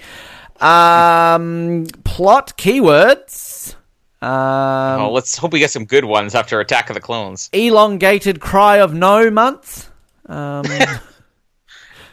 1 is Shutter Island, followed by X-Men Origins Wolverine, The Hobbit Unexpected Journey, and Spider-Man 2. Phantom Menace is number 5. So, where is Revenge of the Sith in this list? It's very low. I'd assume that would be the most popular one. Dying in Childbirth month, Coughing Robot month, Kicked in the Butt month. Please tell me what's on that. Kicked in the Butt month. The esteemed list of Stand By Me, good movie actually, True Grit, Dance of the Vampires, and Waiting... I also like that Murder of a Child month. Could be a popular one. It, number 1. The Shining, The Hunger Games, and The Witch. Father misses the birth of his child. This is all like Deadbeat Dad month. That's what this really is. Kashyyyk the Planet month. Betrayal, Suffering, Decapitated by an Elevator month. Now, come on. What? That's a month we've got to do. The droids at the beginning, I believe they're talking about there. So Star Wars Episode 3, Resident Evil, 3 Days to Kill, and D-Lift. D-Lift. An elevator mysteriously begins to function intelligently on its own, where victims who go near the elevator or use it are killed. Oh, I actually really want to do this month now. I'm going to put that as our front runner, Decapitated by an Elevator month. 1983, this movie came out. It stars the esteemed Hoob Stapel, Willeke van Ameloy, and Josine van Dalsum. It sounds German or Dutch or something like that. So, Der Lift. Man on Fire month. There's one for you. Yes. What's number 1? I shouldn't tell you this. You get too excited. Hereditary's number 1. Man on Fire. Hereditary, Deadpool 2, 3 Billboards Outside Ebbing, Missouri, and Sherlock Holmes. So, I haven't seen Hereditary, and it's on Netflix. I know what I'm watching tonight. This is such a long list. African American month, Angry Man month, Human Female month. Ooh. Lifting someone into the air month, lifting a female into the air, allegory of multiple historical events month. Reasons why Spike Lee was blacklisted month. What? Torso cut in half month. Invented language month. I know it's not on there, but I really wish that there would be a henceforth your name shall be known as month. Tough Girl month, Good Woman month, Evil Man month, Jar Jar Binks character month. Oh, hang on. Bearded Man month. All right. There we go. Featuring Avengers Endgame, Us, Avengers Infinity War, and oh god, The Fate of the Furious. No thanks, moving on. All right, so what are we doing with this movie, Colin? Bin. Buy it! Bin. Yes, buy it. Question. It's basically like, where do we rank this, right? Well, it's number 1 right now. Yeah. My original rankings that I did a couple of years ago, I had this third. So, yeah, and it's just I can't displace the two movies above it. That's the only thing. It's kind of otherwise this would be high. And when I rewatched it straight away, I was like, oh my god, I want to put this higher on my list. But I'm like, probably couldn't. So I sort of can't. It's so good. Yeah, anything else you want to add on this? I mean, we're into the second part now, obviously, clearly. We're into two parts again. 2 in a row. Good for us. So, anything else you want to add before we move forward? No, just that, I feel like calling this the best of the prequels doesn't do it justice. I mean, if it just feels like Star Wars is held to a certain standard that other movies aren't, Like, the fact is, if you rewatch the Avengers movies, the first one is okay. The second one is garbage. The third one is good until you see the fourth and realize the third one never needed to happen. I mean, is anybody going to go there and say, oh, well, Endgame is easily the best of, the original Avengers movies? No, you're just going to say Endgame's a great movie, and that's what this is. It's a great Star Wars movie. And we're at the end of the prequels now, too. Do we feel like we've defended them enough? Anything we want to add on the prequels? Yeah. Stop bashing the prequels, everyone. Just stop it! Well, I think when we get to episodes 4, 5, and 6, the beloved ones, and we start to point out a lot of the same issues, people are going to start to get the point that Star Wars has always been a certain way, and it's just you grow up on it one way, and when you become older, you become more critical. That's all it is. Simple, everyone. Simple logic, all right? Watch The Last Jedi and then watch these and tell us which are better. Yeah. Yeah! Which moves us into Solo, a Star Wars movie that killed the spin-offs. Now, I've only seen this once. I saw it at the movies, and I haven't seen it again. And it's nothing out of spite or anything. It's just haven't watched it again. It's obviously the newest one at the time of recording this. I enjoyed it. We did a review on it, and I remember saying, I enjoyed this movie. To me, it's the best of the Disney films that have been released, and it's probably not a popular opinion with Rogue One and The Force Awakens out there. But, yeah, I thoroughly enjoyed it.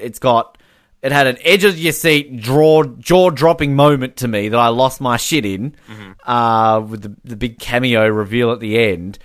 And I'm legitimately sad that we're not going to see another one. I think they're possibly talking about doing some TV stuff with it on Disney Plus, which would be great. But, I actually really enjoyed this movie. Tandy Newton's in it. Woody Harrelson's in it. The dude that plays... Paul Bettany, yes, Paul Bettany. I saw one of those videos they do where they kind of go over their careers recently, and he sort of talked about that sort of just, wanting to be in Star Wars. Like, that was his ultimate dream. So the fact that he got to do it. But, yeah, it's so good. What's the guy's name? Alden Ehrenreich? Alden Ehrenreich? Yeah, look, yeah. I'm not 100% sold on him still as Han Solo. That's maybe the one thing I'm kind of like, okay, yeah, but... Outside of that, Donald Glover's fantastic. I mean, God's sake, between Simba and Lando Calrissian, who did he play better? Lando. Yeah. Emilia Clarke, I don't watch Game of Thrones, so she's just an actress to me. She's no one to me except a normal actress. But yeah, this is such a good film that I remember. I'm hoping I'm enjoying it a lot more, the same as I do when I see it. But yeah, Solo, the one that... Is this now the black sheep of the Star Wars franchise? It's the reason why we're not getting as many theatrical films anymore, but I feel like this movie, if we did the defending of the prequels as far as unfair criticisms, I feel like we're going to be defending this as a movie because all the criticisms just revolve around the troubled production of this movie. And when people eventually saw it, everybody seemed to have the same reaction. It's that was a lot better than I thought it would be. I don't really think I heard anybody complain about this. Now, it didn't have people, jumping out of their seats the way that Rogue One did, but it's still overall well-liked movie. And I kind of have the same reaction. I watched this, and I'm like, that was actually way better than I thought it would be. The thing that was most surprising to me was when I watched it a second time, and it, for me, went from being, yeah, that was better than I thought it would be, to being, wow, that was a really fun movie. I think that people, if they've only seen it once, go back and watch it a second time, because I think this is one of those movies that definitely get better, get significantly better the second time you see it. So I'm curious to see what your reaction is going to be when you see. You're going to go from being, this is the best of the Disney movies, this is my new number one. Who knows? Tandy Newton, that's all it takes. That's all she does. She's up there. So yeah, looking forward. Obviously, we're not really taking a break from the. I mean, this is we said we're going to do all 10 basically to the point of the Rise of Skywalker. So chronologically, we're doing this. Obviously, we know the next 2 we're doing aren't episodes as such, but still. But it will be a break because it's going to be one part and.